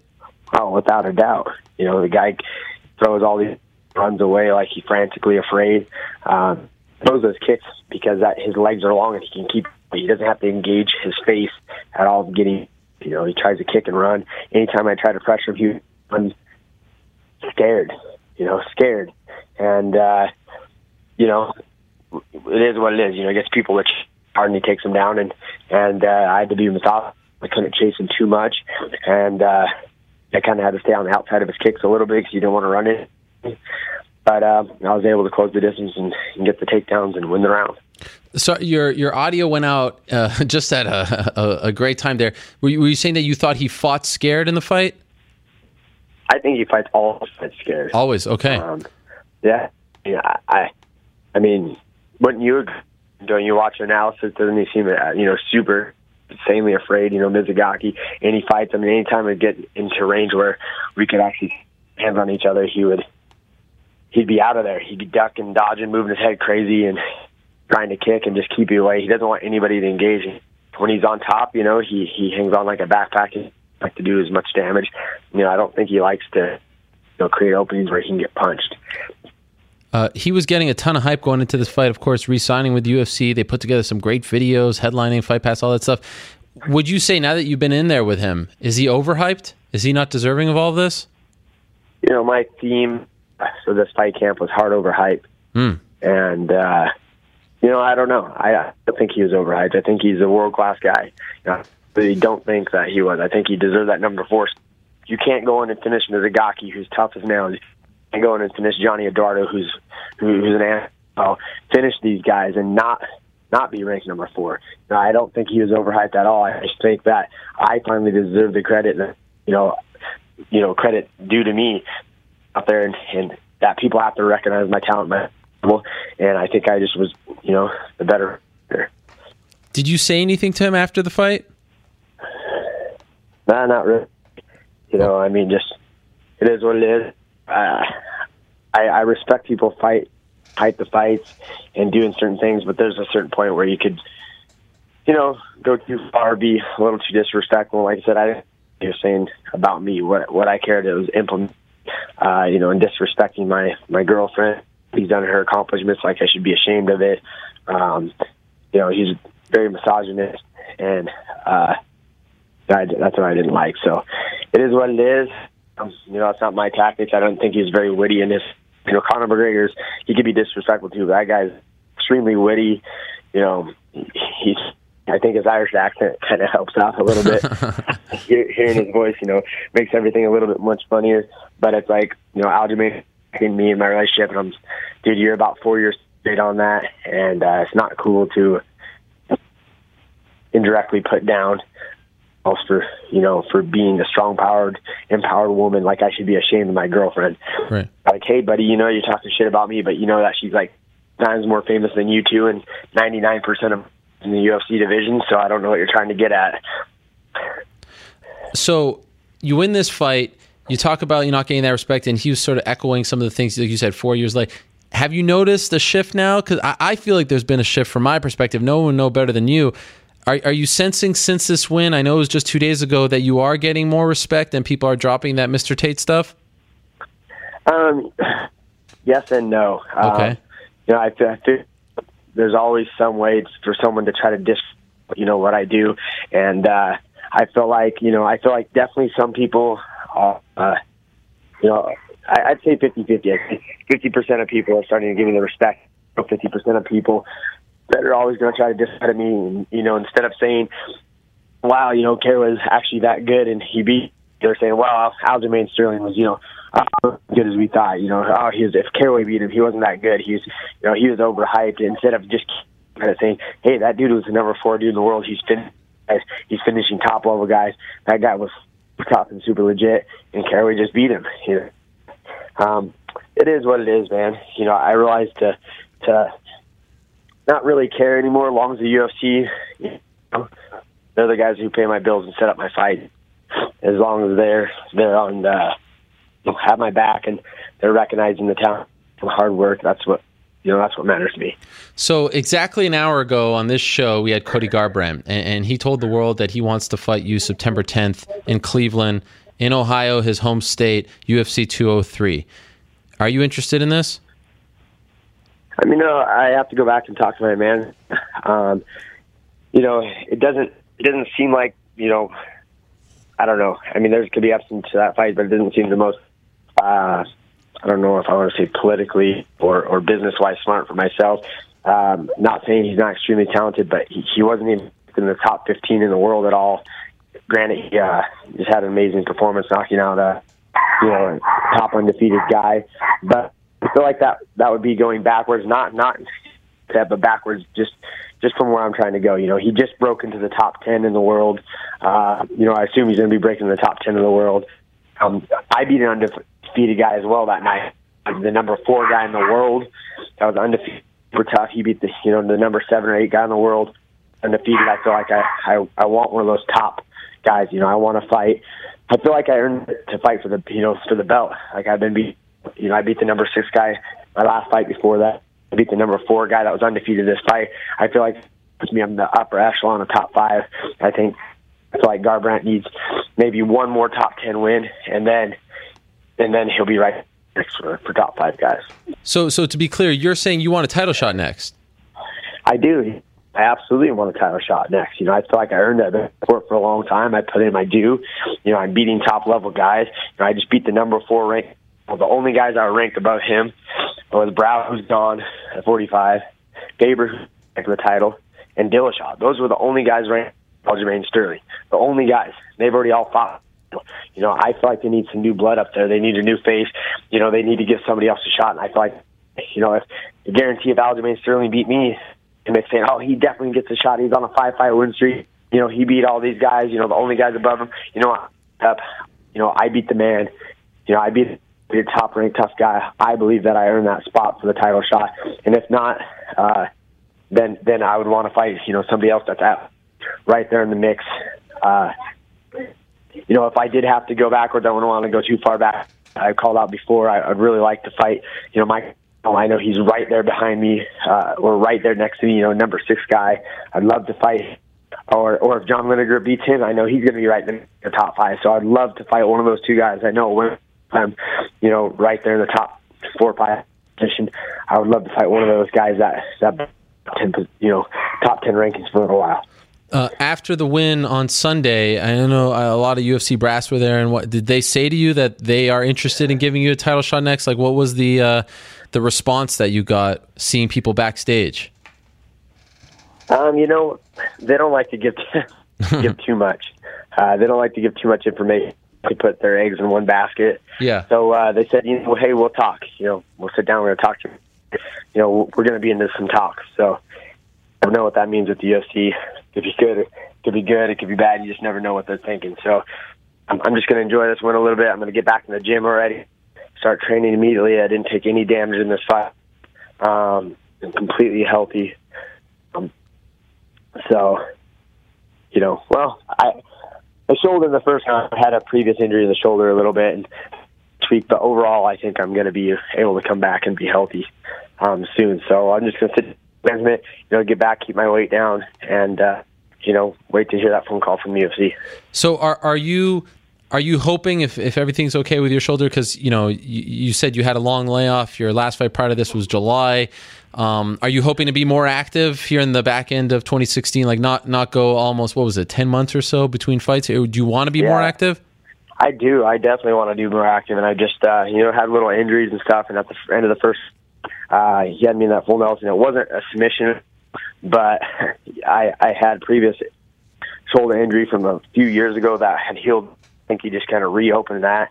So we'll see. I had to go in and just get it checked out.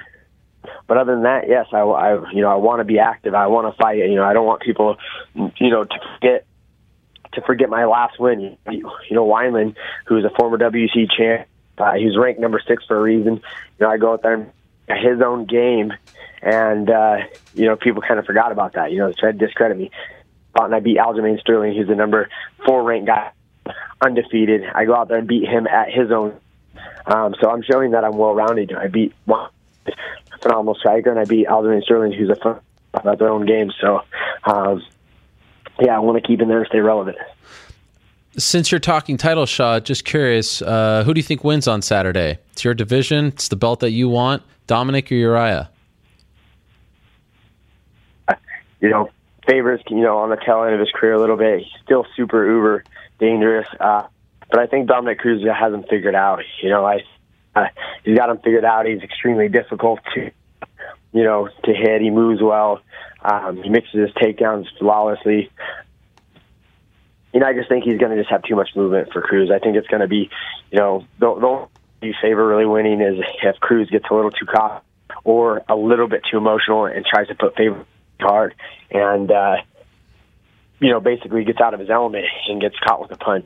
I think if he sticks to his plan like he usually fights most everybody, I think he's going to be able to just outscore Faber. Are you hoping for one to win over the other? Because I know you used to train with Alpha Male. If Cruz wins, maybe that opens things up. Because if Faber wins, maybe they do the Dillashaw fight. Because there's that history there. Like, are you hoping for one scenario over the other? Not really. Not really. I mean, I think Faber's stylistically a better matchup with me, and he'll definitely engage. He doesn't bite the. And I think that would be, a fight for the fans, and I would love to fight the UFC world title. I did train out there for a long time, and, I always said, Dan, if I ever was to fight you, I'd want it to be for the UFC world title. And so that'd be kind of bittersweet. But I'm not really tied to anybody winning that one. Okay. Well, I got to say, selfishly, I really would love to see you fight Cody, but I respect the fact you've been doing this a long time. Go for that title if you feel like you got a good shot and you get a win over Aljamain. That's a major feather in your cap. So do your thing. I wonder. It's going to be interesting, as you know, in this game. I think what helps you is the timing. You fought right next to the the title fight being played out on Saturday. It's no longer, you talk about the rankings, but it's no longer, the number one guy he's going to fight. There's a lot that goes into it, as you know. So I agree. The timing's great. TJ's fighting Rafael Sunsal, already signed. I think I'm in a good spot timing wise, and bottom line, I think I've earned it. I think it'd be a great story. I could sell that a lot. Miocic Tate, my girlfriend, who I've trained for 10 years, she's a current world champion, and I think giving me my shots. Everybody says, "Ready, you won't be. You're going to get killed." Well, guess what? I've been saying that at my fights. I'm supposed to lose against Weidman. I'm supposed to lose against this. I'm the underdog every single fight. So bring on. Who cares? Underdog. I wasn't supposed to win this fight. I was going to get murdered. I was going to get killed. Guess what? I keep winning. So I say all that stuff, but I'm ready for the title shot. Earned it, and let the haters hate. And test me, a chance. Let me prove myself yet again. Great stuff, Bryan. Thank you very much for the time. Congratulations on the huge win, and good luck getting that title shot. Appreciate the time. Thanks, Ariel. I really appreciate it on the show, man. All right, my pleasure. There he is, Bryan Caraway, stopping by, coming off that massive win over Aljamain Sterling. Okay, he wants a title shot. Well, let's talk to the guy who's got the next title shot. We're just 5 days away from one of the most anticipated fight cards of the year, and it's in large part due to the fact that Urijah Faber and Dominic Cruz are going to get it on for the third time Saturday night at the Forum in Inglewood, California. And how lucky are we that the California kid, right before his flight to Los Angeles, is stopping by on this show. Urijah, are you there? What up? What's up, Ariel? How are you? There he is. Wow, what a pleasure, man. Thank you so much for doing this. I really appreciate it. What are we looking at today? How busy is your schedule before you fly out? It's been pretty busy. I went and got a haircut. Oh. Been packing all my stuff, last minute packing, making sure I stop by the gym, say bye to the guys, and pick up some stuff. But not too crazy. So we're going with a haircut? We're not letting it long? What are we looking at as far as your hair is concerned? Yeah, it's pretty short at this point. I mean, it was at an uncomfortable stage. So last time my hair was, when I fought Cruz 2011, my hair was pretty long, and anytime I did anything, my head would shake. Yeah. And it didn't look good. So I'm gonna cut it short and be ready for a battle. I remember that. You were rocking the cornrows in that fight, UFC 132, July 2nd, I believe, of 2011. I remember these moments. No, I didn't have cornrows for that one. It wasn't long enough to do cornrows, so it was like right before you could do cornrows. It was just shaggy hair. God, I suck. Okay, my bad. I don't remember everything about you. It's all good. So can you put us in your mind, like, you're 5 days away from finally getting this third fight. What a journey it has been, the ups and downs. You're supposed to fight at 148. I mean, it's amazing that we're finally here. Does it feel real now? Like, because I know you were talking about a contingency plan and all this stuff. He's had his injury problems. Does it feel like it's actually going to happen? Is that the way you're processing it? Oh, it's 100% going to happen, which is awesome for me. It's awesome for everyone, really. I mean, everybody's been wanting to see this fight, myself included. So, I can't wait, man. I've been feeling so good. And was there any part of you that was worried that it wouldn't happen, given the injury history? I don't like to worry about the what if of things. I don't really. That's not how I operate. So I didn't really think about it. But I mean, now that you mention it, the chances were pretty high. Well, the good news is it's happening. So here we are. Like I said, you're about to go out there, and this is a guy, like, he talked about, and I mentioned this to Caraway. He talked about how, fighting emotionally is something that he tries to do, and that stuck with me because I'm always used to hearing athletes and fighters saying you don't want to fight with emotion. He says, no, I like to fight with emotion. Where do you fall in that? Because of the rivalry, because of how you feel about each other, do you say, like, this is Dominick Cruz, I'm going to fight with my heart, I'm going to fight emotionally because I want to prove to him that I'm the better guy and all that stuff? Or do you try to block that out? Is he just like a faceless opponent like Conor McGregor always likes to talk about? You don't really know what's going to happen until you step in and get in the cage. I feel like, there's a lot of emotion going into this thing, and that's something that you can't always control. I've been in this game a long time. I've had a lot of fights, so I know the process, and there's definitely a little more edge to this one. It's a little more intent to kill, like I said originally back in 2007. I mean, we really don't get along, and this is going to be a battle. What about, okay, so let's clear something up here. He says that you're accusing him of taking PEDs. You say that you're just talking about back fat. I mean, what were you really implying there? Were you accusing him of PEDs? Were you saying he was out of shape? What were we trying to say with these comments? What I'm going to say is this. That guy's body has changed. If you look at my body from when I was 13 to currently, it looks the same. Whether it's, I would say probably the best I've ever seen him physically look was against Joseph Benavidez. The last fight when he came back from Mizugaki, he looked pretty good. Guy's not aging well. He's talking about me being old in the sport. Bro, I'm not old in this sport. This guy's body's deteriorating, and I'm pointing that out. Back fat. He looked skinny fat, love handles, etc. I said, yeah, that's not my job to sort that out. If you ask anybody, though, and you can ask TJ this, you can ask any one of my guys about this, I'm super adamant and proud about how healthy and natural I've lived my life. It's a testament to hard work and dedication, etc. But I'm a super anti-doping guy. I never said one thing about PEDs or steroids. I don't even know if that's what the kids are doing these days, steroids.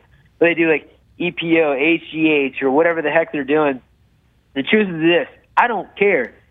I say he looks skinny fat because he looks skinny fat. I said I saw love handles, so I saw love handles. His little saggy boobs were out there. Maybe that's a Cruz, you hit 30 and your boobs drop, whatever. I mean, that's not my business. And the comedy is, honestly, the best thing about this whole deal is these guys try to engage in some banter back and forth. TJ said I'm a dinosaur and I haven't earned any shots. Well, I've been actually fighting triple as many times as TJ and twice as many as Dominic. Dude, the best part about this whole rivalry is how it brought TJ and Cruz together. You know what happens if somebody hints or says that I was doing some sort of PEDs? I would say absolutely not. I've never done anything like that. I've never even considered it. And in fact, I've been a proponent of it. So why would he even say that? I'd say no. What do these guys do? They become best friends. They, Cruz is making up charities that he thinks Dillashaw might have worked at, and I mean, I'm ready to make him. We got to take a poll. Is it Dilla Cruz or Cruzashaw? I mean, these guys are a team now. It's comedy. Well, I can't wait to see who backstabs who first. So to be blunt, do you think Dominic has taken PEDs in the past? You know what? I'll talk to you what I think in private or what I know or what people talk about, etc. I'm not going to say anything publicly about anybody's business. I will say this, and it's a great message for me to send to anybody out there, whoever has been using any sort of PED. Whatever I've done has been completely natural. I'm proud of that.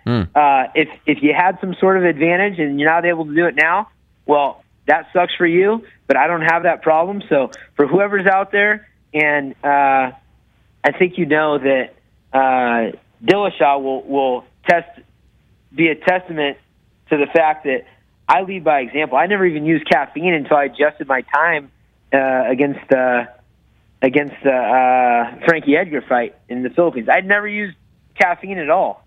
I actually like it now. I've been using a little bit of pre-workout and stuff like that, but you know, I'm always adamant, leading by example, to be healthy and do everything natural. So that's what I can say about myself. As far as these guys getting their feelings hurt, becoming best friends, I mean, we'll see how that ends up. You know, I know how it worked out for me. I know you're a very busy guy, so you don't always have the time to watch or listen to this show, but I know that we can always count on Mr. Faber, your father, to tune in every single week. That's right. He was just here. So he may have told you about this, but I want to play you a quick clip of Dominic talking about you a couple of weeks ago and get your response, okay? Okay. Here we go. Here's Dominic talking about Urijah Faber. When you're attacking me, I can understand that because he wants to ruin my face because we're fighting. But when you're attacking a friend because he left your camp, I mean, you're just a scumbag. It's a lack of character, and that's something that I haven't liked about Faber since day one. And we're finally seeing the true colors of Faber come out when he makes accusations with absolutely no proof of anything. And one of the best doping agencies on planet Earth, there's just no proof to anything that he says. And again, they're excuses. I mean, this is typical Faber style. Make excuses with no proof and no facts, and they're just all accusations on his part. What do you make of that, Urijah? Well, first off, I give you a list of people that, through my actions and who I am, and what I give back, that can testify about my character. So it's funny because Cruz is always trying to figure out what's going on in my life. I don't care what's going on in his life, to be honest. And whoever told him that me and Dillashaw are good friends, it's like, I saw somebody else told me about something TJ said about, I'm really crossing the boundary and our friendship might be over because I said he looks like a preteen. I'm like, did he get a PR agent that just came into the fold and was like, hey, man, you should say that you and Urijah aren't friends anymore because he said you look like a preteen? Dude, I have friends. It's built, I mean, somebody that just doesn't know what the heck's transpired, all the things I've done for that guy and the way he's slandered my name, saying I'm, don't deserve this and don't deserve that when all I've done is put the guy on a pedestal. And this guy Cruz wants to say that this guy's my friend. That guy's not my friend. I have friends. I have friends from when I was a kid that we've earned each other's friendship through actions, through the way we treat each other, through everything. TJ was a teammate, someone that I helped build up. He's not a friend to me. It's very evident. He actually has helped try to break down the culture of a team that helped build him, which is kind of sad. Look at how many times after my fights where I've shouted out TJ. I lost to Barao. Give my guy a chance. Then I went in and talked to Dana about it, et cetera, et cetera. Dude, and it wasn't about following a coach that I brought in, as TJ had said. It was about, he said, hey, these guys are going to pay me to represent another team. He wanted to have his cake and eat it too, then act like a victim. TJ's not my friend. I didn't say he was doing any sort of. You guys should be on the Dilla Cruz or Cruzishaw should be on America's Dumbest Criminals. I mean, someone says that one looks like a teenager after he says that I look like a dinosaur, which is banter back and forth, and he accuses himself of steroids. The other one I say has back fat and looks skinny with little man boobs. He accuses himself of steroids.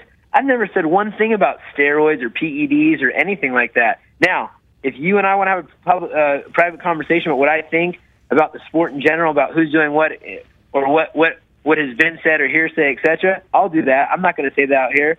But there's one thing that's for sure. I'm going to whoop Cruz on June 4th. he's a guy that I think through all this is forgetting the last fight and how he got rocked last fight, and he's forgetting the first fight because he says it all the time. Faber's just mad because every time I fight him, he knows I'm going to win. I'm like, bro, we're 1-1. I choked you out the first time real quick, and I very easily could have got the nod depending on what's going on in the judges' heads the second fight. I mean, give me and he wants to make comments about my character. I have a laundry list. Let me ask you. I feel like, Ariel, you know me. Yes. Do you feel like I have good character? I've always appreciated your character, yes. Thank you. I appreciate that, and I respect you as a journalist, and I feel like, you and I have a good sense of who each other are. Yeah. And I can tell you, I've got some of my best friends from high school, from college, from before I could even talk and walk that are, with me still. I just had Lisa Gonzalez and Carmichael Dave come over, two local I love Carmichael Dave. News personalities here. I've been friends with them since before I can remember. Elementary school and church groups growing up. Like, Dominic to slander instead of slander becoming best friends with TJ Dillashaw and saying I'm such a bad person for saying what I feel I've seen with his body deteriorate. Why don't you just say, no, I don't do any PEDs if that's what he's implying? No, I would never do that. Haven't heard that out of either one of those guys. In the meantime, they want to become best friends, and then you know how that's going to end. It's just going to end with them talking crap on each other in the end, anyways. Has the thought ever entered your mind going into this fight that this could be your last chance at a UFC title? I don't think about last chances ever. I mean, this could be every fight could be my last fight. I might decide I'm like a very follow my heart kind of guy. Yeah. If I'm not into something, if it's not becoming fun, if I want to focus on the next generation or more on business, whatever, I'll do that. Right now, I cannot wait to fight for the title. I cannot wait to punch Cruz in the face. I can't wait to make a statement. I can't wait to bring the belt back to Sacramento. I can't wait to just snuff all the naysayers and celebrate with the people that love me. I'm a very lucky guy, man. I'm a passionate guy. I'm a very hardworking guy. I'm a natural guy. I'm a guy that has put my heart and my soul into something in everything that I do. And it's funny to watch these guys try to slander it. It's like these two guys got together, and I'm like, TJ, don't even start with me, bro. Don't even start with me. Don't even start with me. Does TJ think that I've ever tried to beat him up in practice? Absolutely not. And to be honest, he's always showed respect to me in practice. Him saying he beat me up in practice, give me a break, dude.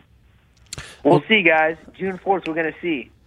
Cruz, you just worry about your little getting back in shape so you don't have to, have to listen to people talk about your physique falling down. Have you seen him? And let's scrap. Have you seen him on Embedded? He looks good. Yeah, he looks pretty good. He doesn't look like he did against Joseph Benavidez. That's for sure. Okay. He didn't look like this picture I have him where he looks like Peter Pan that robbed a friggin' GNC, a bunch of acne. Oh, come on! But what do you want? How do you want people to take a comment like that? I'll just post that picture. How's Okay, that? fair enough. Cool. You watched the second fight a lot. Like, do you think it will go down the same way? Because he hasn't. I mean, it was 5 years ago, but he hasn't fought as much as you. I think you fought 11 times since then. I think he's fought 3 times. So, do you think that he'll be the same, or do you think he's gotten a lot better or worse? What do you think? Like, you put a lot of stock into that fight at 132. I think he looked good. His last fight is he hasn't slipped a bit. Okay. I actually thought TJ was going to beat him. I would say though that little things count. I don't think that he's had surgeries. He's gotten older. I don't think he's probably had a healthy lifestyle his whole life. I'm not sure, but every little bit counts in those fights. So I would say skills there, fighting mentality. he's got that. Fighting mentality, he's got that. As far as the heart goes, he's got that. The ability to train hard, he's got that. Right? I have all that too. It's going to be who's the best man out there, and every little bit counts. And I'm going to tell you, I'm prepared. I saw the clip, but internally, what was it like 6 days before your fight, seeing one of your guys? You've talked him up so much. I know you feel very strongly about him. Cody Garbrandt fighting in his first main event, winning like that. It was amazing to see how happy it made you. And this has been a theme you talked about. I remember in Newark when you just lost in very frustrating, controversial fashion against Barao, and then you're talking up Dillashaw. So I back up everything that you're saying. But to see that, like, did that give you any extra motivation? Do you not need any extra motivation? Like, how do you use that moment? And it's just 6 days before your fight. Does that help you at all? Oh man, it does. You know, it's been a rocky year as far as emotionally for me, because I really have put my heart and soul into building a great culture and a great team, and that was, you know, we went through a divorce. Yeah. You know, at the hands of, in my opinion, at the hands of greed, which I hate to see. And so to see the renewed enthusiasm for what we've built here with guys like Justin Buckles stepping up and guys like Danny Castillo stepping up and guys like Chris Holdsworth and Fabio Prado and Coach Joey and Master Tong and the list goes on. We've got Philippe. We've got so many great contributors to our team. And Cody is such a good guy, man. It's so funny because don't judge a book by the cover. Yeah. They always say that. But when I first saw him with the tattoos and things like that, I didn't know what he was all about. That guy's got a heart of gold. He really does, and he's a very loyal guy, and he's a hardworking guy. He's a determined guy. He's got a great attitude, and he just proves it over and over again. To see something great happen for him, somebody that's setting the next bar for his community and for his friends back home and for his next generation of family. I mean, the guy's stepping up the game, and he trains like a champion. He does everything he can for a champion, like a champion. He goes to bed early. He gets up early. He's at practice early. He's looking for every single edge, and the guy's a killer, man. He's a lady killer. He's a fight killer. I mean, the guy's a star. I think we saw that. What's up with you guys, you alpha male guys, and perhaps, how should I say this nicely, like female comedians, perhaps a little bigger ones? Rosie loves you. I don't know if you know this, but Roseanne was tweeting up a storm about Cody on Sunday. Is there something that we're missing here? What's going on? Wait, Roseanne who? Roseanne Barr, from the TV show Roseanne. You don't know Roseanne? Oh, yeah. You didn't see her tweets about Cody? They were incredible. Honestly, I try to stay off of social media these days. I mean, I get on there to post some stuff, but I don't go delve in there. That's awesome, though. I have no idea, but it's on. I think what our team's been built on, and I had to do a lot of defending for TJ throughout the years because of trying to get him, in the mold. But we're just trying to have fun out there, and I think that positive energy, trying to stay positive, is something that people enjoy. But I don't know about female comedians in particular, but we'll take the support that we can. I know that Rosie's awesome, and is she going to the fight? I'm not sure, but she just texted me yesterday. Wow, I love this. What's up with her brother? She's a big supporter. Her brother. I don't know what's up with her brother, but I'll tell you what. I'll bet you they had. Their qualms about that because Rosie loves. Yeah. She loves MMA, and that's so weird that her brother absolutely despises it. It sounds like, right? Yes, it was very strange. I couldn't believe that was her brother. He's up there at the New York Assembly, strongly arguing against it, and then we find out that he's her brother. Crazy. Okay, so let's put it out there. Do you got an official prediction for us? Because I don't know if you heard this earlier. You were probably listening, or maybe your dad told you. Luke Rockhold said first round knockout. Can we get a prediction from you as well? Wait, Luke predicted he was going to knock out Bisping first round. Yeah. So what about you? I'm just going to win. Okay, fair enough. I talked to a sports psychologist, and I used to have goals written over and over and over again about specific things in the fight, et cetera, but you can't control outcomes. You can control preparation and the things that you do. So I'm going to have my best fight, and I know that's going to get me the belt. By the way, you heard about this, the new weigh-in rules in California. Will you be taking advantage of this? You can now weigh in between 10 a.m. and 2 p.m. on Friday, as opposed to doing the 4 o'clock thing on TV and all that. Are you going to do that as well? Oh, of course. Dude, I can't wait for that. This is actually the best I've ever felt, though. I mean, like, this is the lowest and the best that I've felt during this camp. And I think, my ankle was hurt last fight, so I wasn't able to run much. And I've also been taking some supplements for the first time in my life, which have been helping me train smarter, getting some BCAAs directly after my workouts, instead of trying to get through the gym and then get to my phone call and then get to my house and then prepare some food or whatever. I'm real, like, smart about everything this camp with that, so it's helped out as well. But I will be weighing in as soon as I can. Well, Urijah, I got to say, I'm giddy at the thought. I watched the Bad Blood show last night. It's just so much fun seeing you two interact. And, there was a time I didn't think that you guys would... Was that on? Was that on TV? Yeah, where are you at? You're not watching? You can get it on YouTube. Get it on the UFC YouTube channel. The whole thing is there. You're fired up in that thing. You're fired up. I loved it. It was great. I haven't seen it. He's calling you a bully. His coach is saying that too. You're coming back. It's great. The whole back and forth. I can't get enough of it. You know me. I love this drum. Bully. Wow. Yeah. You didn't hear that? They were calling you a bully. They said you have bully mentality. I'm going to bully him. That you're like the popular kid in school and he's the not popular kid and you're picking on him and all this stuff. It's great stuff back and forth. No way did he say that. Yeah. Go check it out. That's funny. He makes a lot of weird comments about stuff that he has no idea about my life, which is really funny. I come from a small town. Lincoln of Lincoln is my high school. There's 7,000 people in the town, and there's about 700 in the school, and we're all friends. I mean, there's cowboys, and there's everybody was friends. You don't have a community like that. Like the popular group, or I don't know what he's talking about. This is all new to me, so it's pretty comedy. Well, it's fun. I love this stuff. Can't wait for the fight. The fight itself is more interesting than all of it, but the lead up has been a lot of fun as well.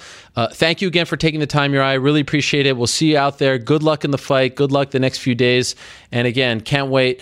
You guys have knocked it out of the park. Really fun stuff leading up to the fight, and I hope the fight lives up to it. I can't wait to see it. Thank you again, and best of luck to you, my man. You got it, brother. Thank you. All right, there he is, Ariel Faber stopping by. Huge opportunity for him Saturday night in Inglewood, California. Okay, one more guest to go. How about we go to the UFC heavyweight champion now? Coming to us from the land, the home of the Eastern Conference champion, Cleveland Cavaliers. He is the one and only Stipe Miocic stopping by. How about this? Stipe, are you there? Yeah, how you doing? I'm doing great. Thank you very much for the time. Okay, this is the big question right off the top. How was the bachelor party, and why wasn't I invited? It was awesome, and it was just the wedding party. I apologize. What happened to your voice? I lost it. Is this a result of the bachelor party? Most likely, yes. What did we do? Can you give us a hint of what you guys did? I presume I know John Vellante was there. I saw. Was it off the charts? Better than you expected? No, it was going to be a great time with all our friends. But it was just awesome. We had a pool party we went to. Went out to a bar at night. And just we had 2 houses, and it was fun. Is it possible to put like a scale of 1 to 10? Is that even possible? How good life is for Stipe Miocic right now? Because it really does seem like you're living the absolute dream. Not only from winning the belt, but hanging out with all the athletes in town, bachelor parties. I mean, is there anything bad happening to you right now, or is life just amazing? No, it's amazing. It's always amazing, man. I don't like to bring myself down at all. I try to stay positive all the time. So, is it better than you thought the aftermath would be? Hey, it's not too bad. I've been a little bit busy with interviews and doing stuff like that, but it's a good problem to have. And we all know how much you love the interviews, right? Oh, so exciting. Have you warmed up to them a little bit? Are you, now that you have good stuff to talk about, you're the champion, they have to be a little more enjoyable, right? Yeah, definitely. It just, I don't know. didn't like doing it before because I didn't know what to say. Now I've gotten a lot more comfortable with doing them, and I do them so much now. I'm just used to doing them. What has been the coolest thing to happen to you since you won the belt? Is there something that sticks out? No, I mean, I got to do more the parade in one of the cities I work for, and I got to hold the belt up and everyone screaming. That was pretty cool. And what wasn't the home run at the Indians field? I mean, you actually hit 2 though, right? No, I hit 1. Just 1. Okay, I thought you hit 2 dingers. I thought you tweeted that. That's got to be cool. You have all these multi-million-dollar athletes bowing down to you. That has to be a little surreal. I was talking about this, before. It's like you're coming home and your hometown teams and your favorite athletes and all that are looking up to you and giving you the red carpet. This doesn't happen all the time. It's got to be a little surreal, right? Oh, definitely is. Just winning the title is surreal by itself. Still really hasn't hit me yet. But I think when I'm all done and retired, old and sad, I'll finally sink in. But right now, I'm just gonna try to keep getting better and hold the belt for a while. How many times have you watched the fight against Verdum? Quite a bit. Is it just amazing? I mean, you got to love that thing. Is there anything that you feel like you did wrong in that fight? No, I think it was a little more head movement. I was kind of standing still with my head, but in general, everything with the game plan, we knew exactly what he was going to do, and then he started charging, which actually caught me off guard. But we worked on backing up and throwing punches and angling, but it worked out well. So did you expect that or not? Because we talked about afterwards how it was a little out of character for him to just start charging you like that. Were you expecting him at some point to do that to you? No, I didn't think about that. He was going to keep doing what he's doing. Looking for leg kicks, looking for a takedown, trying to do the clinch and all that. And everything he was trying to do. And now they started charging me. Calmed me off guard a little bit. Crazy. Do you recall what it sounded like in there on television? It seemed very quiet. What was were you worried that they were going to, throw things at you? Because we've heard if, a non-Brazilian goes into Brazil and wins the belt, that it could be a little bit, a little bit rowdy. But from a viewer at home's perspective, it just seemed really quiet. Like everyone was just in shock, but they were actually very respectful towards you. Was that how it was? Yeah, I mean, honestly, the fans were respectful before, during, and after the fight. They're amazing fans, and it definitely was real quiet. And I just heard me screaming, and that's about it. But everyone was, real nice and respectful, even after. What about that moment when you came home at the airport? Were you expecting a reception like that? No, not at all. I just, I just wanted to go home and see my mom and show her the belt. But it was a little overwhelming. So all these fans showed up. They're greeting you like you just won the NBA title, and you were actually moved to tears, right? Yeah, definitely. Amazing. Yeah, man. I just thought, I just worked so hard to get here, and just it was so awesome to have support, and it just, it's just amazing just to have all those people behind me and supporting me. When you finally got your mom and gave her the belt, and you got to see her for the first time, what was that like? We just started crying. Wow. So a lot of tears shed in those 24, 48 hours. Oh, definitely. It was, so work so hard for something and, you finally achieve it. It's nothing better than that feeling. And so when do you switch off? Like, when does the party end for you? And because you already have your next fight, typically it doesn't happen this quickly. You have a couple months to bask in the glory. Have you already started thinking about that Overeem fight, or are you giving yourself a little more time to enjoy this? No, definitely. I'll be in the gym tomorrow. I've been going a couple of times a week, not every day, but just kind of working on stuff. But, I'll be back on Wednesday, Thursday, Friday. Did you know that was at play, that if you won, you would headline in Cleveland? Did you know that was a possibility? No, I had no idea. I know UFC's always trying to come, Cleveland, but, they gave me probably like a week. Probably about a week after the fight, they asked me and told me that they'd like to have me fight in September. Wow, what was your reaction when they told you the news? Oh, of course. I love what I do. Fight. Can't pick and choose who I want to fight. Sure. So, but do you think Overeem makes sense? Yeah, definitely. He's on a 4-fight win streak. Whoever you want to put in front of me, I'll fight.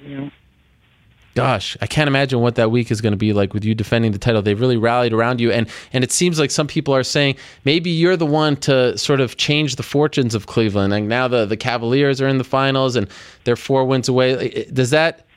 Can you even process that Stipe Miocic, local guy, could be the one credited for changing the fortunes of a city that has enjoyed so much heartbreak? I shouldn't say enjoyed, experienced so much heartbreak over the last 50 years. Does that even make sense to you? No, I mean, listen, Cleveland's a great city. I love the city I live in, man. People here are awesome. They're loyal, and they're hardworking, and they're loyal to our sports team. So things are changing here. Did you see LeBron when you were at the game a couple weeks ago? Yeah, for a split second. He has games. They're running out of the locker room. Okay. I saw him. Why did you choose a Dellavedova jersey and not the typical LeBron jersey? Well, I needed some more Cavs gear, so I went to the store and pretty much were all out. And that pretty much took me. Plus, I do like Dellavedova. I do like him a lot. I like Delly. Delly's awesome. He is a hard worker, but you don't actually think they'll beat the Warriors, right? You're hoping for the best, but you don't think it's actually going to happen, do you? 100% it's going to happen. Oh, you think it's going down? It's going to happen this time? Oh yeah, 100%. What's your prediction? Do you got one? I'd say 6 games. 6 games. All right. That means they will do it at home. Have you been on any? I know you're still a fireman and you're not planning on leaving that post, right? That nothing in the world will take you away from that, correct? No. Yep. I worked this Friday. Have you been out and about and have people been like, wait, are you the heavyweight champion? Has that happened yet? It's just civilians? No. I mean, we don't have a few calls and nothing like that came up yet. Okay. I saw a picture that you posted. What a picture this is. You're in you're in a uniform and you're holding the belt. We'll show it right now.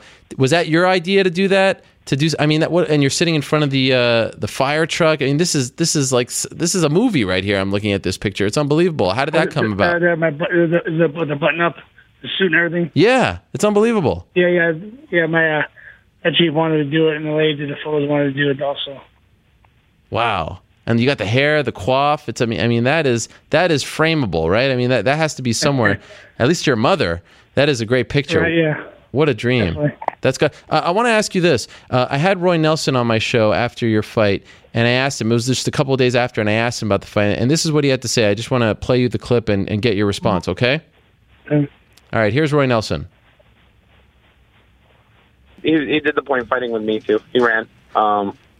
You can actually see him. Like I think that's where like the people that are track stars, But like I would love to fight Stipe again, especially now since he is champ with actually a full camp. The point fighting. What do you make of that? That's where he thinks it is. I mean, sure. I mean, what he wants to say. I mean, it's his opinion. Are you surprised to hear him say you knocked out the heavyweight champion and he was? Do you think it still just stems from your first fight at 161? I mean, I've heard him say this before, but I was surprised to hear him say it on that day. Where do you think it's coming from? And do you have interest in fighting him again? I mean, I'll fight whoever you want me to fight. I mean, I think he's just trying to round me up and get some some Twitter action or whatever you want to say. He said he wants. I mean, that's fine. You got a fight coming up with Derek Lewis. You should worry about. Right. But you're not opposed to that. I mean, if they say you're going to fight Roy Nelson, you're down with that. Fight whoever you want me to fight. Okay. All right. So September 10th. Do you have any idea when those tickets go on sale, by the way? Nah, I do not know. Hopefully I find out soon because I have like everyone and their mother texting and calling me and asking me. Yeah. Wow. I think that those are going to sell out in one day. I'm pretty sure it will. Are you enjoying? There's going to be a lot of distractions. Do you think it's going to be fun, or do you think it's just fighting away from home would be less of a I don't want to say a headache, but there's a lot that comes with fighting at home, as you know. How do you think that's going to be? How are you going to deal with that? I'm going to do everything I would usually do. If I was out of town, I would stay in the hotel, keep to myself, and do my thing. Okay, so you're not going to stay at home or do anything like that? Nope. No. Do the usual and take care of business. When's your wedding, by the way? June 18th. Wow. It is good to be the king. What a life. Stipe Miocic. Yeah, I'm super excited. Are you going to sit courtside for all the finals games as well? I'm going to try unless I'm working. Wow. I'm sure they're going to hook you up if you want them, right? Yeah, we'll see. Maybe not. Either way, I'll be watching, so I'm not worried about it. Did you know that it was exactly 2 years ago today that you flew to Brazil to knock out Fabio Maldonado? May 31st, 2014. Mm-hmm. Incredible. 2 years. Look what's happened to you since. Yeah. Crazy, right? Unbelievable. Well, Stipe, congratulations, my man. Thank you for some time today. I really appreciate it. And good luck September 10th against Alistair Overeem. Hey, thanks so much. Thanks for having me on, and have a great week. Same to you. There he is, the UFC heavyweight king, Stipe Miocic, defending his title at the Q in Cleveland on September 10th. Hey, New York Rick, can you do me a favor? Can you see if you can call Cody Garbrandt? Again, I want to ask him one other question. I forgot to ask him, and it's really bothering me. Can you try to get him back on the phone if possible? Just one quick question I wanted to ask Cody. All right. Something's bothering. Sometimes I forget. There's so many questions. I don't write any questions down. And then it occurs to me that I forget to ask one question. And it bothers me. You have no idea how much it bothers me. I think about it. Can I have the perfect show? And I'll obsess over it. That does it for today's guest, by the way. Hopefully we can connect with him. We'll do a quick Y'all Must Have Forgot. Memorial Day weekend came and went. I wasn't at the fight. I think I mentioned this last week. First time since UFC 71 that I wasn't at a Memorial Day fight. We had 84, I was there, 98, 114, 130, 146, 160, 173, 187, and then this past one. So it was the first time since UFC 71 Rampage versus Chuck Liddell that I wasn't at the big Memorial Day weekend card. That's because they made the pay-per-view the following week, the one coming up, UFC 199, and they did the smaller show at Mandalay on Sunday. But it's always been fun. It's always been fun, covering those events because there's a buzz in the air in Las Vegas. That's typically where the cards are. And they try, in the past, those cards have actually been hit by injuries and all kinds of crazy stuff, but they always try to put on a big card. And I was reminded of my interview with Rampage Jackson, UFC 130, Rampage Jackson against Matt Hamill. That wasn't the original fight. Things changed along the way, and that's when the whole, squashing the beef with Rampage thing, that's when it all started. And it started actually before the fight, where I think he said, I don't remember what happened in the pre-fight interview, but he talked about like me saying something about him, and then I said, well, let's squash the beef, and he said that where he comes from, that's fighting words, them's fighting words, and he got in my face, and it was a fun time. And then he actually did the interview with me after the fact, and I actually thought it was the more enjoyable of the two. He was a little less aggressive towards me, and that's where the whole alpha beta thing happened. So that's my Y'all Must Have Forgot clip of the week. I guess we'll play it now. Any luck with Cody or no? No dice. Okay, he just didn't pick up? Correct. I'm going to text him. Anyway, let's go to the Y'all Must Have Forgot clip. This is it's after UFC 130. When was UFC 130? UFC 130, I'm going to say UFC 130 was 2011, right? May of 2011. There it is, May 28th, 2011. This is after Rampage's win over Matt Hamill. A very fun back and forth. And, since it was Memorial Day weekend, I was reminded of this fun interaction with my old friend Quinton Jackson. So I thought it would be fun to replay it. Here it is. Y'all must have forgot me and Rampage way back when, 5 years ago. What you want to know? Well, Rampage, congratulations on a very dominant win. That's a fake congratulations coming out of your mouth right now. Honestly. This is my peace offering to you. I came specifically to you. You lost money on me, didn't you? To be honest, I said you were my lock of the night. What? You were my lock of the night. What the hell that mean? That means that I was most certain in your fight, the outcome of your fight. I said, Rampage, that's my lock of the night. That means you lost money on me. No, that means I picked you, despite okay. the fact that you called me out and made me a little nervous on camera. Well, you've been talking bad about me, homie. I get tired of that. People don't know how much work I put in to this job, and they disrespect fighters and think they can say whatever they want to say about us, man. We human beings, dog. The truth is, I never talked bad about you. I just asked you some questions that you didn't like. Oh, okay, then. Well, we want to squash it? Do you want to squash it? Uh-oh. Man, I just had a fight. You want. What's wrong with you, man? What's wrong with this guy? Was there any point in the fight that it got kind of dull and you just thought of me and that kind of like raised your your aggression? Man, with that one combo, he looked just like you, homie. That's what got me through that fight, man, because my hand was hurting. I still wanted to knock his face off because he looked just like you, homie. He had the same messed up facial hair. I thought I saw some crabs. And all in you got crabs in your facial hair. And that's why I was like picturing the crabs like going around, man, dude. I thought he was you in one combo. That's why my finger all swollen up now. Wow.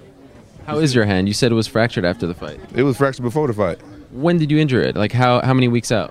I injured it months out. Wow. In Japan in December. I was drunk. Christmas time in Japan. Spent my Christmas holidays in Japan, and me and my friend Dave Roberts, he was my corner man. Maybe you guys seen him before. And I was kicking his ass in the hotel, and I missed the elbow, and I hit my hand on the ground. But then it healed up before camp. But then I was messing around in camp sparring, and then I did like an up jab, and I hit and I hurt it.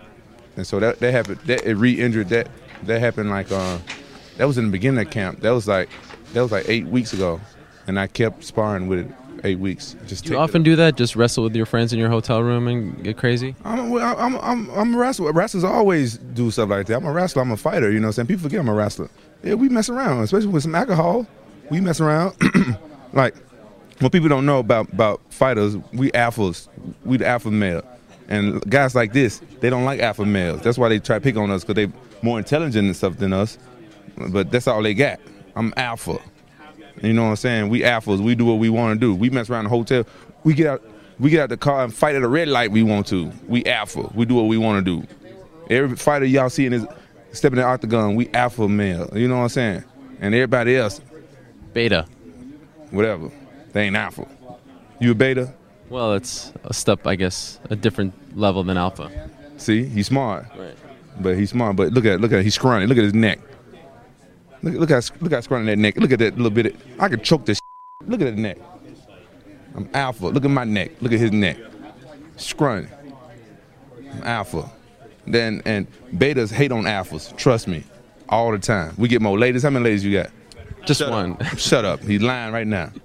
He got men. I just want to ask you about your wrestling. Okay, he didn't take you down once. You know, people forgot. That's your base, right? That has to be a source of pride for you, right? Well, yeah, I knew he wasn't going to take me down. I knew it.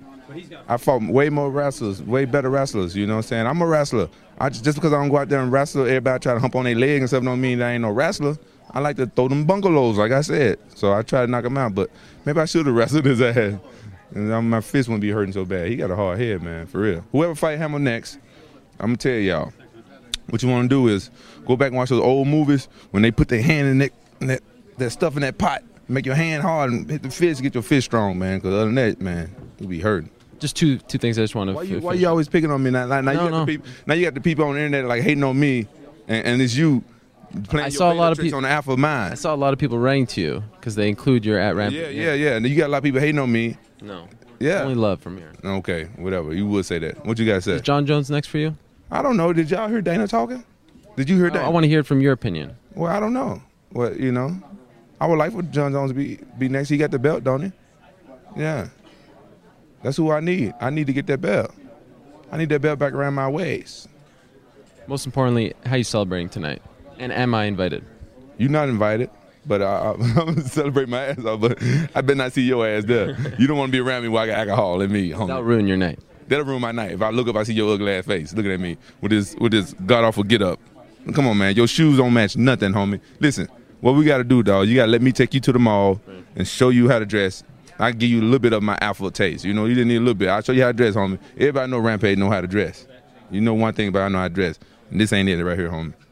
I do that for you because I feel sorry for the people who wasn't born alpha. Everybody can't be born alpha, you know what I'm saying? You may be alpha of your litter. Are you alpha of your litter? Absolutely. I run New York. Your litter. You know where your litter is, homie? Yeah, where I live. No.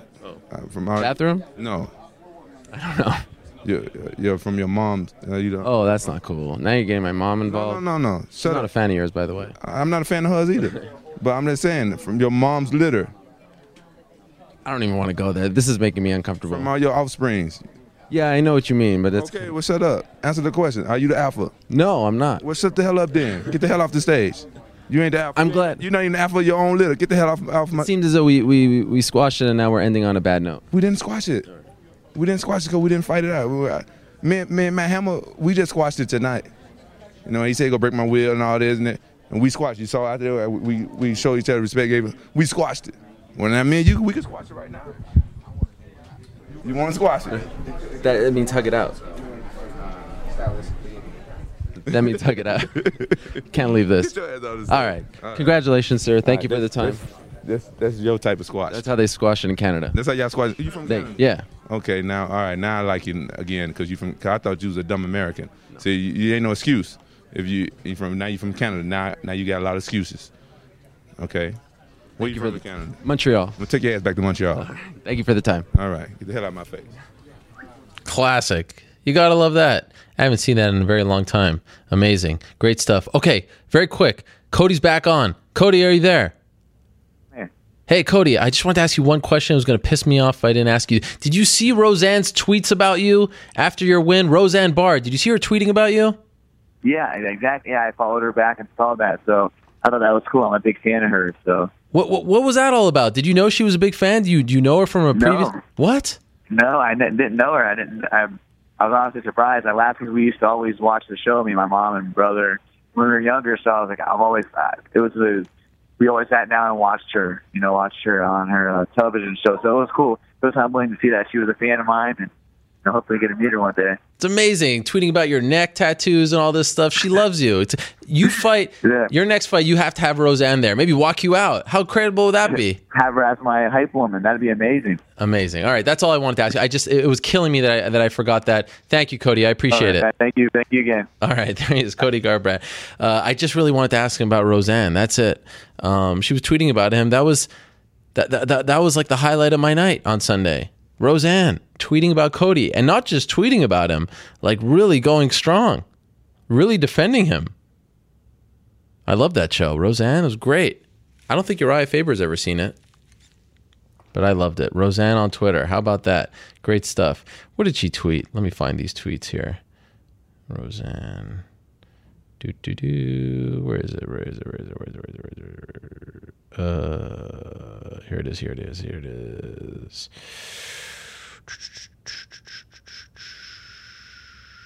Oh, yes. So this is what first she tweeted, Cody wins it. As I said, she doesn't even write Garbrandt. She just writes Cody. Cody, hashtag Cody wins it. As I said, hashtag neck tats tell you, hashtag neck tats tell the THA tail. Roseanne she is down with no love. And then she had another tweet. Boy, she tweets a lot. Can't find the other one. That was the main one that I retweeted. Oh, wait. Did I find it? No. All right. Maybe I found it. Did I find it? No. You saw those tweets from Roseanne, right? Yeah, this is the one. You ready? Yes. Cody reminds us of who and what we are as Americans. Badasses. No bullshit. Deliver the mail. Put your money where your mouth is. Comeback champions. Oh, my Lord. Cody Garbrandt. She is just the best. Roseanne. How do you not love Roseanne? If I knew that Roseanne was supporting me like that, though she was in my corner like that, I would shoot for the moon as well. She's great. I used to watch that show all the time. Was it before your time? Yeah, I used to watch it, but on like Nick at Night, like in replays. No. I never watched it when it was on. I used to watch it when it was actually on. I remember. It was them in the kitchen and all the different scenes with the kids and all that. Yeah, that sounds like every sitcom. Yeah, that's true. How about Stipe Miocic? Did you see this? Stipe Miocic, there was an actual parade held in his honor today. No mention of that. Did he mention that? I don't remember. Of course he didn't mention that. He's Stipe. It was amazing. No big deal. No big deal for Stipe. John Anik just retweeted someone sending him see the Hunter on Twitter. There's a picture of Stipe Miocic in his uniform, but it's not like the official fireman. It looks more like a police uniform. It's the blue shirt and the blue tie. And he's in the back of a truck holding the belt. There was an actual parade in his honor. This guy's amazing. Living the dream and downplaying it every step of the way. All right, what do we got? Congratulations to your Cavaliers. Thank you. You're feeling good? You guys feeling all good about yourselves? Yeah? Loving life? Took 6 games, hard fought maybe? Not really. Not really. BS. All the wins were blowouts, so you can't really say hard fought. They kind of crapped on them. What do you mean all the wins were blowouts? Oh, just for the Cavs. Most lopsided, 6-game series? No, most lopsided single game in semifinals or finals history. Just not a good. Which one? The 40-point one? That was game 5. Yeah. Was it more than Warriors and Thunder? One of those games when they got whooped? Yeah, it was. I don't know about that. Is that 100% accurate? Yeah, it is. It was number 1 in the semifinals or finals. No chance they beat the Warriors. Well, 0. That brings us to an interesting question. Oh, what do we got? Well, I mean, no, not one of the. Actually, that is a literal question that we have. But last time you were kind of pussyfooting around with the stakes of the Raptors Cavs because it was easy for you because the Raptors were clearly the underdogs. Yeah. Now you're in the position where the team that you're bandwagoning is actually the favorite. The team that you're bandwagoning is actually the favorite, and my team is the underdog. So maybe you'll be a little more inclined to actually wager something here. I expect this kind of rhetoric from dummies on Twitter, like bandwagoning. To me, it's just so funny that people can't wrap their head around the idea of someone, look, some simple-minded people, they need a rooting interest. Everyone needs that when watching sports. So what do? They bet. They do fantasy. They do, actual money line stuff, whatever they do. They take the odds, the minus 500. I don't understand that stuff, but that's what some people need. And you ask them, why do you do it? Because, I'm going to a random baseball game. This has happened to me many times where I go to a random baseball game with someone. They're like, oh, yeah, I put down $100 on the White Sox. Wow. You needed that to get into the game? Yeah, I needed that. I enjoy sports for the love of the game. But that being said, I like to pick a team when I'm watching. So when the Warriors were playing, the Sonics, I picked the Warriors. When the Raptors were playing the Cavs, I picked the Raptors. Did you call them the Sonics intentionally? Absolutely. Oh, okay. I mean, if there's one fan, look, I know the Oklahoma City fans didn't ask for this. I know this, but I can't support a team like that. I just can't support. I'm with that. And someone tweeted me yesterday, why does everyone complain about... You know what that's a sign of? What? Loyalty. Yes. And you know who won't be rooting for Oklahoma City or anybody else after their team gets removed? That's not the... And by the way... Sonics. Well, obviously, but especially not the Seattle fans. They're not going to be rooting for anybody else. Someone... Well, I don't know about that. I bet you they were rooting for the Warriors. In this series. The thing is, people say to me, like, oh, why do the Thunder fans and the Thunder franchise get this much hate? Other teams have moved. But if you know anything about that history... circumstances, well, it was really an owner that did, he tried to get a new stadium, and it was just a really crummy thing. That city, that market supported the team as much as any franchise, so they didn't deserve that. But that's a different discussion for a different day. The point is, the Cavaliers are such an unlikable team. I will say this. LeBron James, what he said about the great country of Canada afterwards to Dorisburg, that was nice. I actually felt a little bad about some of the things I said. It was very kind of him. I mean, for him to give us a shout-out was nice. But you guys just don't get it. He was moved by the passion. Yeah. And that's the passion from the real fans. The real Raptor fans, not the ones who picked them up at the start of the playoffs. That's such... The real Canadian Raptor fans. How dare you talk to me about bandwagoning? I mean... I was thinking about this because I knew it was coming. I will literally go toe-to-toe with any fan out there and say that I have had the worst luck of any sports fan. And can you blame me for wanting my son to not go through the same kind of heartache? The Buffalo Bills have not made the playoffs in the 21st century. Do you understand what that means? The 21st century, they have not made the playoffs. That's 1999. That's 17 years. The Expos don't exist, and the Knicks are a laughingstock. I was also thinking about this. Like, look at every single NBA franchise, even the worst ones. Even like the Timberwolves, they had a Western Conference run. Even the Nuggets, they had one as well. Every franchise in the last 15 years have had some great moment. The Knicks have won one playoff series. I mean, you can make a case for them being the most pathetic franchise in sports right now. And so can you blame me for saying, you know what, maybe I'm going to give my kid a Warriors hat because these guys play the game the right way and these guys are worth rooting for and they do things right. They don't jump ship. They don't leave their hometown when they see an opportunity to win a title and then come back and break their hearts. They probably should. I love those fans. Like the Cavalier fans talking to me about loyalty. The same people that were, burning his jersey and welcoming him back, the next breath. Get out of here. Were you watching every Cavs game when they were the worst team in the league and drafting Anthony Bennett? That is total BS. No. I watch every Knicks game. I watched them more then than I do now. Total BS. And we know this to be true. You guys weren't watching. I watched them more. You were in the corner crying, saying, "Why me? Why me?" And now he's back, and you're acting like tough guys. Learn a thing or two from the Warrior fans. Humble, respectful. The Warriors fans, are you included in this group? No. I'm just talking about the people on Twitter. I just want to make sure. I want to see. Look, I want to see if you're a fan of great basketball. In. And to me, I'm actually sad that there are only 7 games left. I am so happy Believe that me, this is the final. There's not 7 games left. The Warriors are going down in 6. Oh, God. All right, here we go. There's not 7 games left. Well, there's that one Twitter guy that got all upset that I spoke about anything but MMA on this 4-hour show. So that was that little segment there, if you want to call it that, was dedicated to him. But if the point of all of this was to get me to make a bet, like, are you asking for a bet? I want to wager something. Okay, so what is it? You can't just throw it out there and not have an idea. Present me with something. You've got what? 3 days? No, 2 days. You got 2 days. Present me with something, and I'll consider it. And that's it. I know you bleed yellow and blue now. I'm not gonna. How do you not? Come on, but remove yourself from the situation. The diehard Cavs fan that you are from Queens, New York. Remove yourself from the situation. Don't even start this with the transplant Knicks fan. What do you mean? Don't even start. I moved to New York because I felt like I had to be closer to my team. Don't give me this. You have to be born where your team is from. Queens, New York. I mean, it's unbelievable. Don't give me this. Anyway, you got to admit. What you witness from the Warriors is something special. You have to. If you're a fan of basketball, you have to admit that, right? They are the most fun basketball team I've seen in my time watching basketball, which is quite a long time. I like the way they play basketball. I like watching them. So what's not to like? They're going to lose. Fair enough. And if they lose, I can't wait for the third matchup next year. That's probably going to be it, especially if Durant leaves, although I think he's going to stay. That's another topic. My point is, how do you not, if you're a fan who's experienced the worst basketball ever over the last 15 years, and that's New York Knicks basketball for the most part, how are you not, I mean, it's like you're involved in the worst marriage of all time, and then the girl of your dreams is just sitting there. How do you not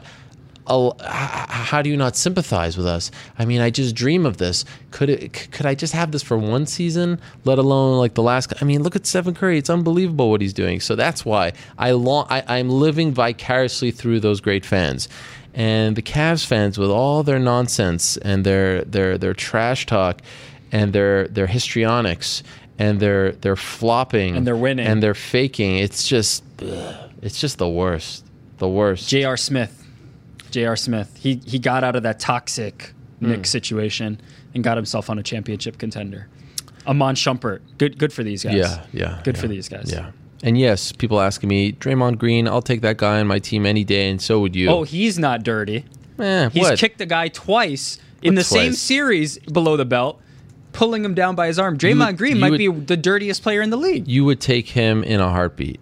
Oh, I have no problem with dirty players. I would take him in a heartbeat. So Anderson Varejao is a filth bucket, and he is one of my favorites ever. He will be the X factor. He's getting a ring no matter what, which is incredible. Will he? Does he get the ring? He played enough games with the Cavs that this season that he would get the ring if he wins. So he's in a win-win situation. Wasn't he like LeBron's guy? It's got to be weird for him. I doubt it was a LeBron thing, him going out, like wanting Varejao to be part of it, but just mathematically it probably had to be done. But yeah, he was LeBron's guy, for sure. He's Cleveland's guy. We love Anderson Varejao as a Cavalier. Come on. Have you ever been to a Cavaliers game? I think I would like to go in this playoffs, maybe a day trip. Have you ever... Or maybe the parade. Maybe I'll go to the parade. Have you ever been to a Cavs game like in New York? Yes, of course. Okay, many a time. All right, many a time. I've been in Barclays, MSG, and even Prudential. No. The one before that. Izod Center. Izod Center. Yeah. Many times. Anyway, enough basketball. In the next 2 days, we will come up with a wager. We'll see if Ariel takes it. Yeah, let's see. First question. Cody Garbrandt. Smart Cavaliers fan. Who's next in line for Cody? I know we've talked about this, and I think you said your one option is Caraway. So yes, that's what I want. How about Dodson or Lineker? Both are great. But Caraway has the storyline. I mean, I think that Caraway has some momentum. I like the fight. I like the fact that they fought on the same card. I like it in Ohio, but if I'm being honest, Garbrandt versus Dotson in Ohio. I mean, the one thing I know for sure, Garbrandt 100%, in Ohio. Yes, that has to happen. Yeah. That has to happen. And I'm a little bit disappointed. I know Columbus isn't Cleveland, but I felt like they should have put Matt Brown. Like, they should just put all the Ohio fighters on that card. They'll get support. So I'm disappointed that they didn't put Matt Brown on that card. They booked him against Ellenberger like a month before. I'm also surprised. There's a lot of shows towards the end of the year, and some that even haven't been announced yet, but like 202, 201, 202, 203 are happening in the span of a month and change, which is kind of crazy. But anyway, yeah, Garbrandt needs to be in Ohio, and I love the Caraway fight. Dotson Lineker sounds good to me. Although, no, wait, does Lineker have a fight? Is he fighting Mayday? Who's Mayday fighting? Yeah. He's fighting McDonald. And TJ Dillashaw is fighting Asuncao. Yeah. Danny Rubenstein will kill me if I don't mention Asuncao. Danny Rubenstein, one of the all-time great up-and-coming managers in MMA. He has been asking me to say that, so there it is. He's asking you to say that line verbatim? Yes. That's amazing. What this tells me, though, that is this division is reinvigorated. There's a ton of just incredible fights. Like, I love everybody who's been mentioned in any combination. I'm up for all of these fights. Between, we just listed off 6, 7, 8 guys. I'd see any of them fight each other. So this division, which, once was ruled by Hennenbrow and seemed to be kind of stale and stagnant, is now incredible. It's one of the nicest divisions we've got. I was talking about this with Luke on the MMA Beat. For my money, bantamweight is the most interesting division in the UFC and maybe MMA right now because of the mix of veterans, Urijah, Dominic, of course. I don't know if you want to include Dillashaw and Asuncao in that mix, but they're kind of more veteran than newbies. And then you got the newbies like Garbrandt, even Caraway. Caraway doesn't get talked about as a veteran, but he's been around the game. You've got these up and coming guys. Lineker is still somewhat up and coming. McDonald is back. Sterling is still in that mix. Dotson is kind of in between. I mean, the amount of names that they have and contenders, all of a sudden that division was so shallow not that long ago. And now I would put it up like he was arguing lightweight. He was saying lightweight was the most stacked and deepest and most interesting division. I think he's right, but I think this is pretty close. You know why? Can I say why? It all starts at the top. And Dos Anjos still hasn't defended enough. He's not a big enough name. So I feel like when you have a big-time champion, there's a trickle-down effect. Cruz has not defended. No. Well, he fought in January, and he won the belt, and now here he is coming back, 5 months later.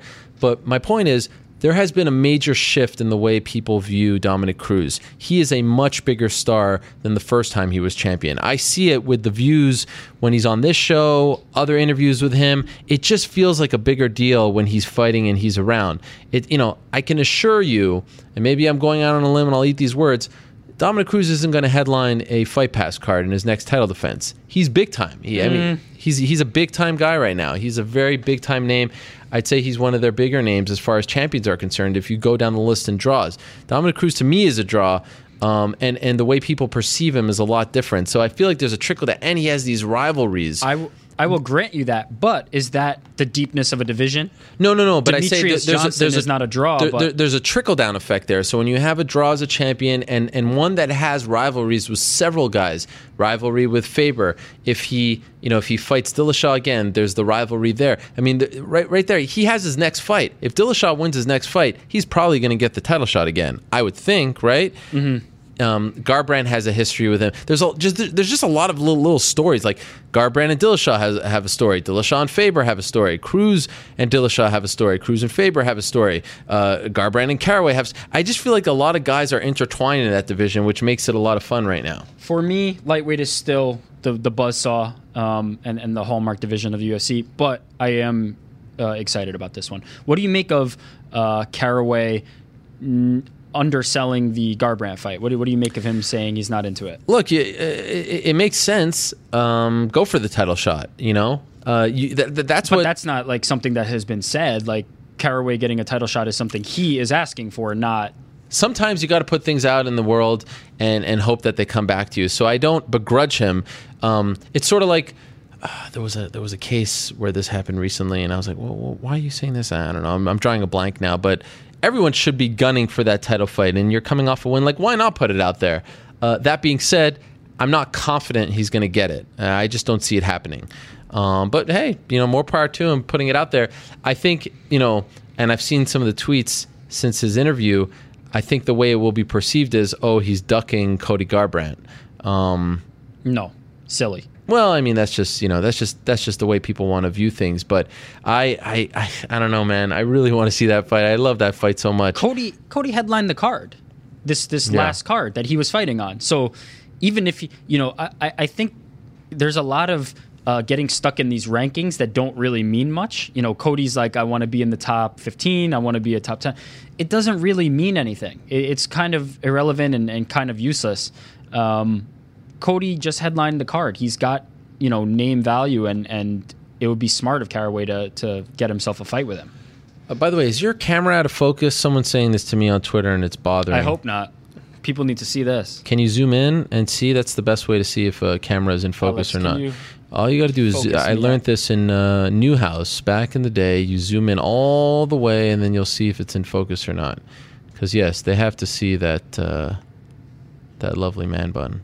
How long are we going to go with that, by the way? Are we coming to close here or what? No, I think eternity might be the right amount of time. Can we update the Twitter profile then? I mean, it's no. Can you update yours? What? I look the exact same. First of all, I don't know if that's true, but second of all, what are you talking about? I literally look the exact same. I wore that exact hat to the show. There's nothing different. No, you don't look the same as you looked when that was taken.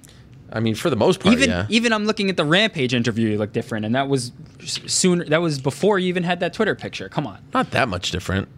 Maybe not as much as me, but your look is drastic. You got it all lined up and stuff.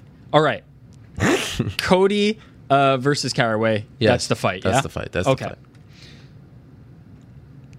Why do you think Caraway doesn't deserve respect? Doesn't get the respect he deserves, rather. And do you feel that this fight will be something that changed that kind of tide, that he will get the respect that he deserves? Well, actually, in the third line there, unclever Brett says, "Is this Brett Okamoto?" Stop. I'm just kidding. Stop. In the third line, he says, could it be the inactivity or his relationship with Misha? People really sleep on the guy. And I think that could be. I mean, look, he hadn't fought since July. All these reports of him turning down fights. And remember back, I think Ronda Rousey helped fuel a lot of this with her beef with them, claiming that, he got a little physical with her and taking shots at him. I think the Ultimate Fighter and the Tate-Rousey feud fueled a lot of this hatred that he gets. Whether it's right or wrong, but he definitely deserves your respect after the Aljamain fight. I mean, 100%. Aljo talked a big game, and unfortunately for him, he didn't back it up. Now, do you think it should have been a 10-8 first round? I do. So that would make it a draw, right? That would make it a draw. I mean, I'm not. It's so tough with those damn 10-8s. Yeah, I mean, in this case, it's not one of those like. I think Aljamain's pretty comfortable with where that fight ended, and Caraway's pretty comfortable with where that fight ended. It doesn't feel, in this case, it feels like Caraway took the fight from Aljamain, and I think they both can acknowledge that. Aljamain's not and I don't think he's the type of person to rally behind the idea of, hey, that should have been a draw. When really he realizes that he has work to do and he's going to make those changes. All the stuff that you're seeing from him on social media is super positive and saying, this is a learning experience. I'm going to be able to use it. Yeah, he's handling it really well. He's handling it super well. Well and done. I don't think a draw, making the case for I should have gotten a draw is where he wants to be. He wants to be the clear-cut winner, and he wants to make the changes to do that. So I don't think this is a case where we need to rally behind the idea that this fight was a draw. Caraway took the fight, and he deserves a lot of respect for his fighting skills. I think there's just guys who will rub people the wrong way, and he's one of them. There was the thing with the bonus money. I forget who it was. He campaigned to get somebody's bonus money. Pat Healy. That's what it was. Yeah. Pat Healy lost it because he popped, right? Yep. And he campaigned for it. There's just a bunch of little anecdotes that rubbed people the wrong way. Yes. But I think in term, if we're analyzing him as a fighter, he deserves all the respect in the world. He's really good. So he talked about, I still maintain, I know that if you're taking it, at face value and literally you can get riled up, and I'm not going to begrudge anyone for getting riled up, but I still maintain that Aljo's trash talk was harmless, the Mr. Tate stuff? I guess it's harmless, but not clearly, the direction I would have gone. But fair enough. I mean, clearly it worked because it got under their skin. I mean, it worked leading up to it to hype the fight. It didn't work in the actual fight. It you could say backfired because maybe it made him fight better in the second and third. But I still feel like fight. There's definitely topics that are off limits. Obviously, I don't think that this was one of them. And maybe I'm not, and I'm known to be a little too sensitive. I think it's this at base level. It's not that big a deal, and it's something where he's kind of just needling him for the sake of needling him. When you think about it a little deeper than just fight talk, then that's where it becomes problematic. But how much crazy stuff do you hear in the fight game that you put it into the real world, and you're like, this is crazy stuff? Yeah, it's almost like this fake fantasy world that we live in. I think that's why I love it. It skirts the line, and either way, it seems to be a non-issue now that Aljo hasn't really continued this, and that's it. I mean, it would be crazy if he did. Right? He lost. So our next question is about that fight, and is about the first round and the 10-9 must system. This person is proposing that this is a recent example of this happening. One that comes to mind right off the bat for me is Caraway and Yoel Romero. Yeah. I think you could make the case that the first round was 10-8, and then the subsequent two rounds were 10-9. But do we have an issue with 10-8? Is it not scored properly? Is it not scored enough? We just don't know what it is. In boxing, it's very clear what a 10-8 is. Did you think that the first round was a 10-8 for Aljamain? As I tweeted, the way I watch fights these days is like I try to guess what the refs say or what they'll think. Yeah, what did I say? Ref. Oh, sorry. I try to guess what the judges will score, and I thought that there was a chance that they might score. I wouldn't have been against it. I also thought there was a chance they weren't going to give it because they're so hesitant to give it. But I think that there's definitely an argument that could be made for it being a 10-8 because it was just so one-sided and dominant. Now, it wasn't dominant in the sense that he was beating him up with punches to the face, but it was dominant in the sense that he was, 100% controlling the fight, controlling the round, dominant position, had him in some tough spots. I mean, it was really a one-sided round. It was so dominant that somebody scored the fight for him. Yeah. I mean, that was... the great Adelaide Bird. That was a disaster. Some of these old boxing referees / judges just, I mean, they can't go away soon enough. I mean, I'm sure they're great people, but they just don't know what they're looking at, It's unfortunate. Now, it occurs to me that we've talked about this for years now. Do we have to just accept this? Do we have to just lay down and accept this? What do we do? Yeah, it sucks. It's been years now. Like there's been no movement. Nothing is going to change. The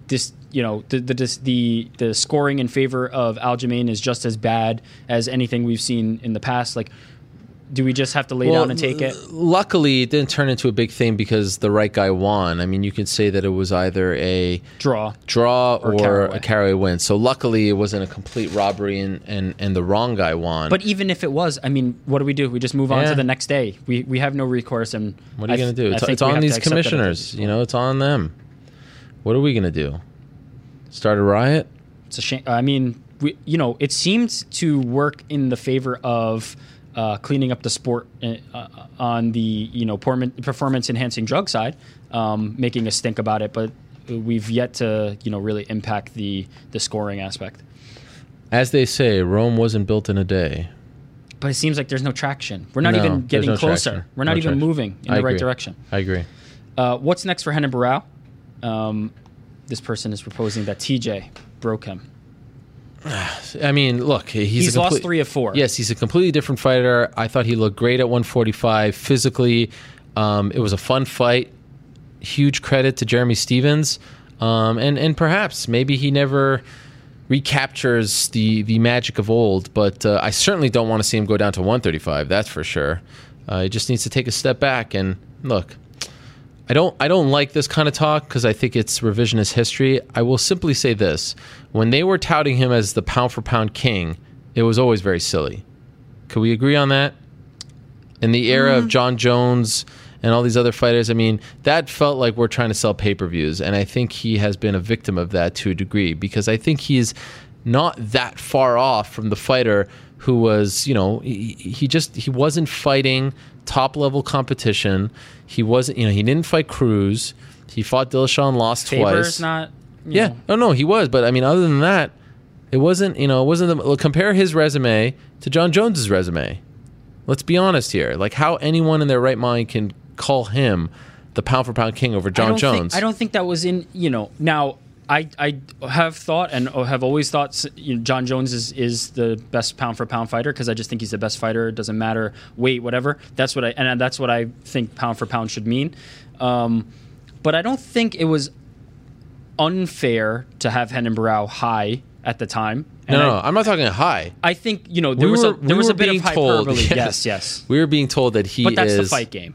Now, this was. I think that it was fair to have him up there at that point, though, and you're looking at his wins. I think he had a solid run of wins up until of course he did. He got beat by TJ, to the point where it's not dissimilar from Demetrius Johnson's run at the top at 125, and we're considering him a pound for pound great. It's fair. That's fair. Although DJ's fair. Doing this, I mean, I think he only has one rematch, and that's Faber. Demetrius is like beating the same guys over and over, and shouldn't that be actually a worse case for he's already beaten these guys? No, I'm saying, like, if a guy gets 2 cracks at you, and in the second crack you're knocking him out, I think that says something. These guys are seeing. Look, I'm not trying to. I hate this kind of talk. I really do. But all I'm saying is, great fighter. Has obviously hit a rough patch. I don't think that this performance was, like the Dillashaw fights. That's for sure. But I can't help but think, every time I think of Renan Barão, I think of interim champion, then full-time champion, but he never fought the king, and he was not pushed the right way. I mean, pushing him as the pound-for-pound king, to me, is just kind of like, what? You can't do that. It's almost doing a disservice to him, honestly. Yeah, it's like a needless title. It did set him up for an expectation that he probably wasn't able to sustain. And remember, when they really started pushing that, he lost his next fight. Yeah, but he needs to retool. Obviously, but not go down to 135. No way. I think the weight cutting stuff there, we've seen enough of that. But how about on the other end of it, Jeremy Stephens? Yes, good for him. What's next for him? He said in a post-fight interview that Dana White promised him something. Yeah, I don't know what he promised him. Who do I look like? Jeremy Stephens? Oh, come on. You've got the inside knowledge. People were wondering if you knew. Let's see. I'm curious. Let's go to the featherweight rankings. I loved Garbrandt campaigning the rankings committee. I mean, can we just go through? I really, what's crazy about the rankings committee? It's getting smaller and smaller. It's literally getting smaller and smaller. It used to be like this long drop-down list. I mean, I just want to tell you. Can I just tell you the outlets? I'm not going to call it names. I just want to tell you the outlets, okay? MMA Nut, fine outlet in Sweden. MMA Weekly, of course, they've been around forever. MMA Brazil, MMA Weekly, UOL Brazil, Scripps Howard News Service, which is a credible outlet, although I never heard of the guy. CFMU 93.3 FM, VladusSport.com, Fight News, KIOZ San Diego, AM New York, The Wrestling Observer, Cherokee Scout, MMA Oddsbreaker, The Fight Network, Gazeta Esportiva, Combate, Burbank Leader, Sportsnet. I mean, there's not a single junkie, MMA Fighting, SureDog, ESPN, Yahoo. Do you know what I'm saying? It's a little strange. But for good reason, correct? I mean, they wouldn't want to participate in these, so it's both sides not wanting to do it, rather than like, it's not like if they asked these outlets that they would participate. It pains my heart that someone like Cody Garbrandt, the biggest moment of his career, is campaigning to these people. You know what I mean? Yeah. It's just there's just something wrong with it. So anyway, I don't know how I got on. Oh yeah, Jeremy Stephens. Where's Jeremy? Speaking of which, let's see where Jeremy Stephens is ranked. Jeremy Stephens is number 9. There's some interesting fights for him. I mean, the thing about Jeremy is that he's had big opportunities. This one, I think, probably his most impressive win. And then he'd get the big fight against like a Cub Swanson in the main event, and it doesn't go his way. So he's had the big spots, and maybe it's all coming together for him now. I remember, this is a guy, Jeremy Stephens. Doesn't Jeremy Stephens have a win over Dos Anjos way back when? Pretty sure he does. I think it was UFC 91. I mean, this guy's been around forever. Here it is.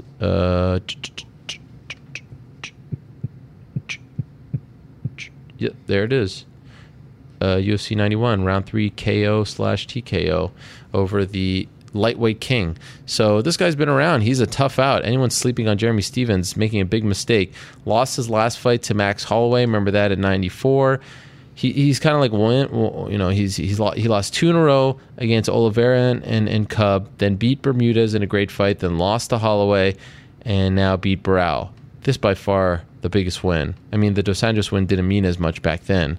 Has losses to Edwards and Cerrone, so he is on track. He's fought some tough guys, Pettis too. So he's kind of fringe top 10, top 8, top 5, something like that. Don't push him too quickly. Let's see if he can go on a run here. Good for him.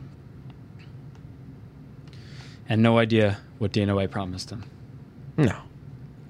Should the UFC play up the North Cal versus SoCal rivalry happening at UFC 199? Seems like they could do some fun marketing. That feels a little too regionalized. As I said at the top, all 4 participants in the main and co-main live in California, which is pretty cool. And I said, the NBA champion, NHL champion, middleweight champion, bantamweight champion, light heavyweight champion can all be from that corner of the world come Sunday. Man, look. NBA champions coming out of Sure. Cleveland, Right. Ohio. I thought you were talking smack about Faber or someone. But, I mean, you don't want to go too regionalized. That's just something that you might want to do locally, but not, I'll let you know when I'm out there, but I don't. It doesn't have the East versus West appeal. No. Is there a big rivalry between the North and the South? Like you're asking the wrong person. I mean, I guess the Giants and the Dodgers have had a long-standing rivalry, and the Warriors and the Lakers, they weren't really good at the same time. The Sharks and the Kings have a rivalry, so yeah, I guess. Yeah, but what about like the Kings and the Lakers? That's a rivalry that. That's true. That's true. I think this is a thing. I mean, I'm really not informed enough to speak on it, but it does seem a little regional. I'm with you on that. They could probably do like a cool, like maybe one teaser on it or something like that. Do you think 2 from the same guy? Yeah, 2 good questions from Twitter. You get a good question, you get a pick. Yeah. Do you think the UFC 199 will be the last chance at gold for both Faber and Bisping? Oh, you love this question. I love this question. You're the one who constantly says, not the last chance. You hate when you're talking last chance. So why don't you answer it? Nope. For both? Nope. They're both going to get another shot at some point down the line. Wow. That's pretty bold. The answer is no. Because this is what happens. They take the opportunity. They maybe they're nicked up. They stay ready. Even if they're not 100% healthy, they always step up and always take the opportunity. Same thing happened here. Bisping, all he had to do was say yes. There were other people who said no, including Caraway, and he got the shot. What about your boy Caraway saying no? His injury seemed, one that you wouldn't say yes to a title fight. Okay. So who do you give the title shot to after Saturday? Do you give it to Caraway? Has he earned it because he was offered it? Do you give it to Romero, who beat Caraway, as controversial as it may have been, or Weidman, who was supposed to fight in this fight? Like, what do you do next? I think they want to give it to Weidman based on the fact that they wanted to give it to him based on nothing. He had done nothing to earn it. Weidman in New York? So yeah, you do Weidman, and then I think it's Romero and Caraway to rematch them, and the winner gets it this time. Interesting. But I think, in terms of who's earned it, Caraway is the front runner on that. Even though he's 1-1 in his last 2 fights, right? But he beat Romero clearly. Did he beat him, or was it a draw? I think even if it was a draw, then the rest of his streak is all wins. Mm-hmm. His resume is still better. Right. All right. Well. Anyhow, I'm going to say it is.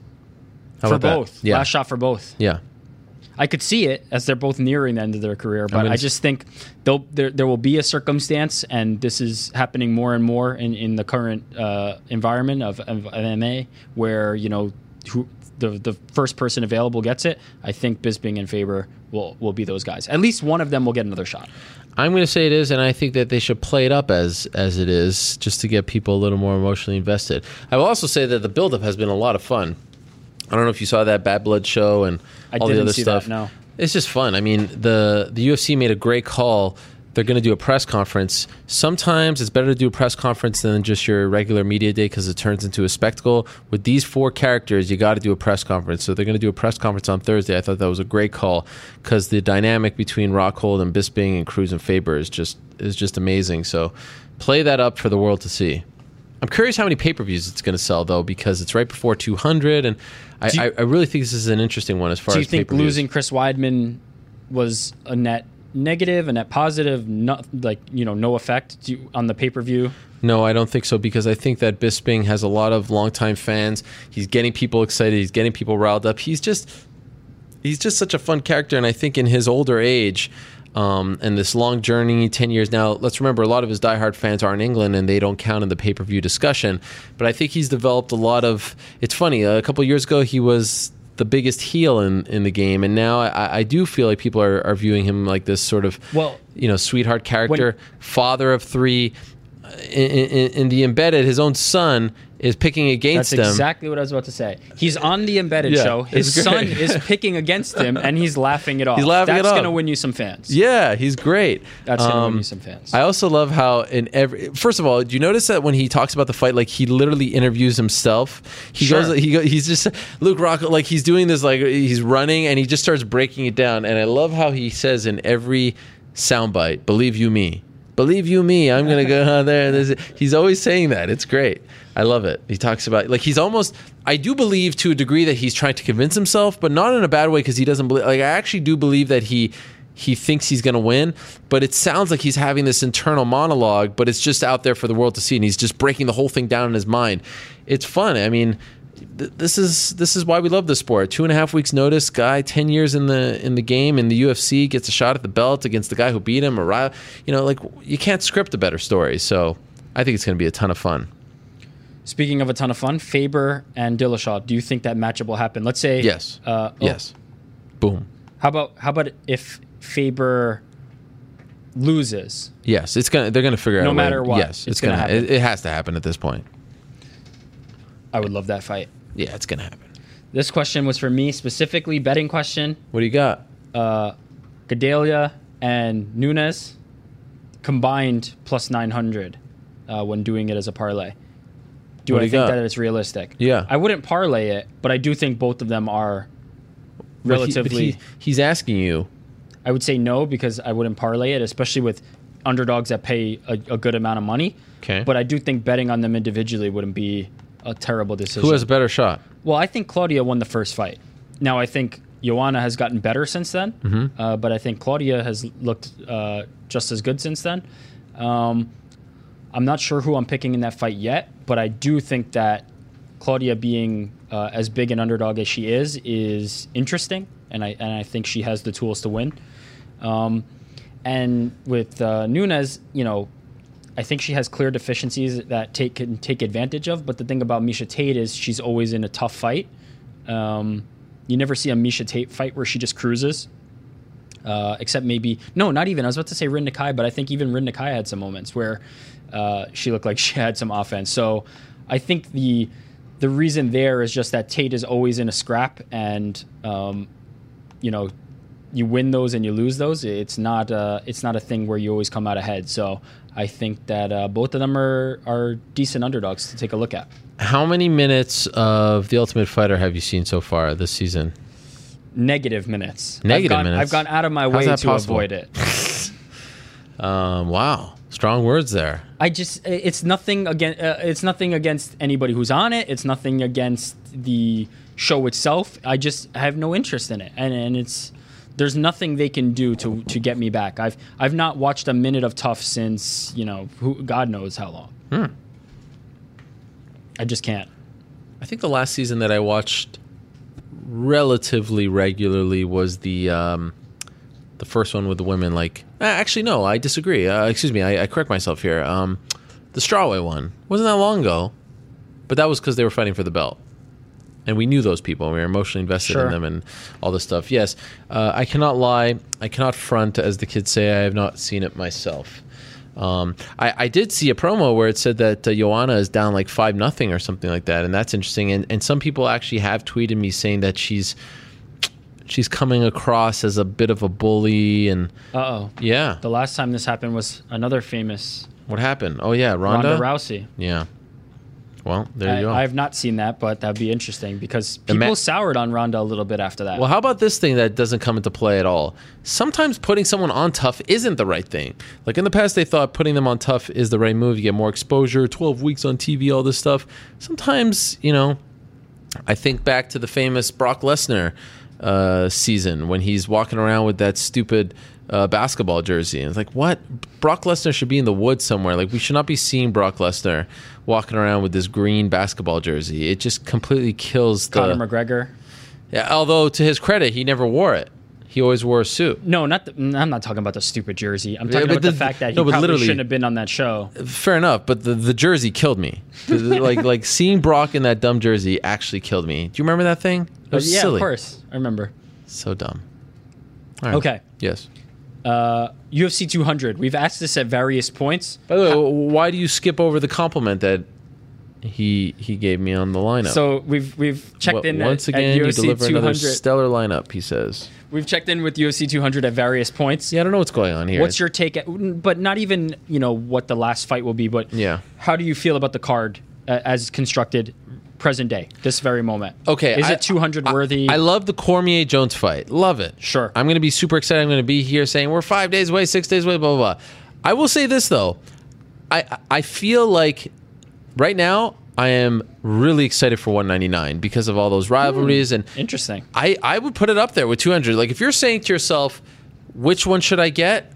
I don't know if I could tell you. Like, wow. Am I crazy? I don't know if I'm that excited about 199. Oh, I love 199. I really do. I mean, I'm a sucker for these stories. So Bisping going for the belt alone is worth the price of gold. And then Faber Cruz for the third time, that's tremendous. Those stories are great. But John Jones and Daniel Cormier but that's is the thing. Story. It is. It's tremendous. I will say this, though. John Jones and Daniel Cormier, too, does feel like it needs a bit of a kick in the butt. Don't you think? You play a promo of their run-ins up until this point, and you will kick that right in the butt. Yeah. But look at this card. Max Holloway versus Ricardo Lamas. This is the same thing. Dan Henderson versus Hector Lombard? What? Oh, Dustin Poirier versus Bobby Green? Did you just go... Yes. Dustin Poirier versus Bobby Green. Can we just talk about Bobby Green, the return of Bobby Green? Brian Ortega versus Clay Guida. James Vick versus Beneil Dariush. That's a tremendous fight. It is a good card. Yeah. Jessica Andrade versus Jessica Penne. Cole Miller versus Alex Caceres, which was originally was supposed to be BJ and all that. Very sad. I mean, that's great. Tom Breeze fighting on the Fight Pass prelims. It is a very solid card, but at the top, Daniel Cormier versus John Jones is just... Overrides everything? It takes over Fair everything. enough. But if we're going to go tit for tat here, can we at least say that, this is little old 199 actually can hold its own in the discussion? At the end of the day, yes, the pageantry of 200, the new arena, Jones-Cormier, seeing Frankie fight against... this is all great. Misha's first title defense, Kane against Brown. This is all well and good. But I don't think it's a no-brainer. I don't think it was the no-brainer that 100 versus 99 was. You know what I'm saying? Yeah. I think 198 was really, really solid. 199 is really, really solid.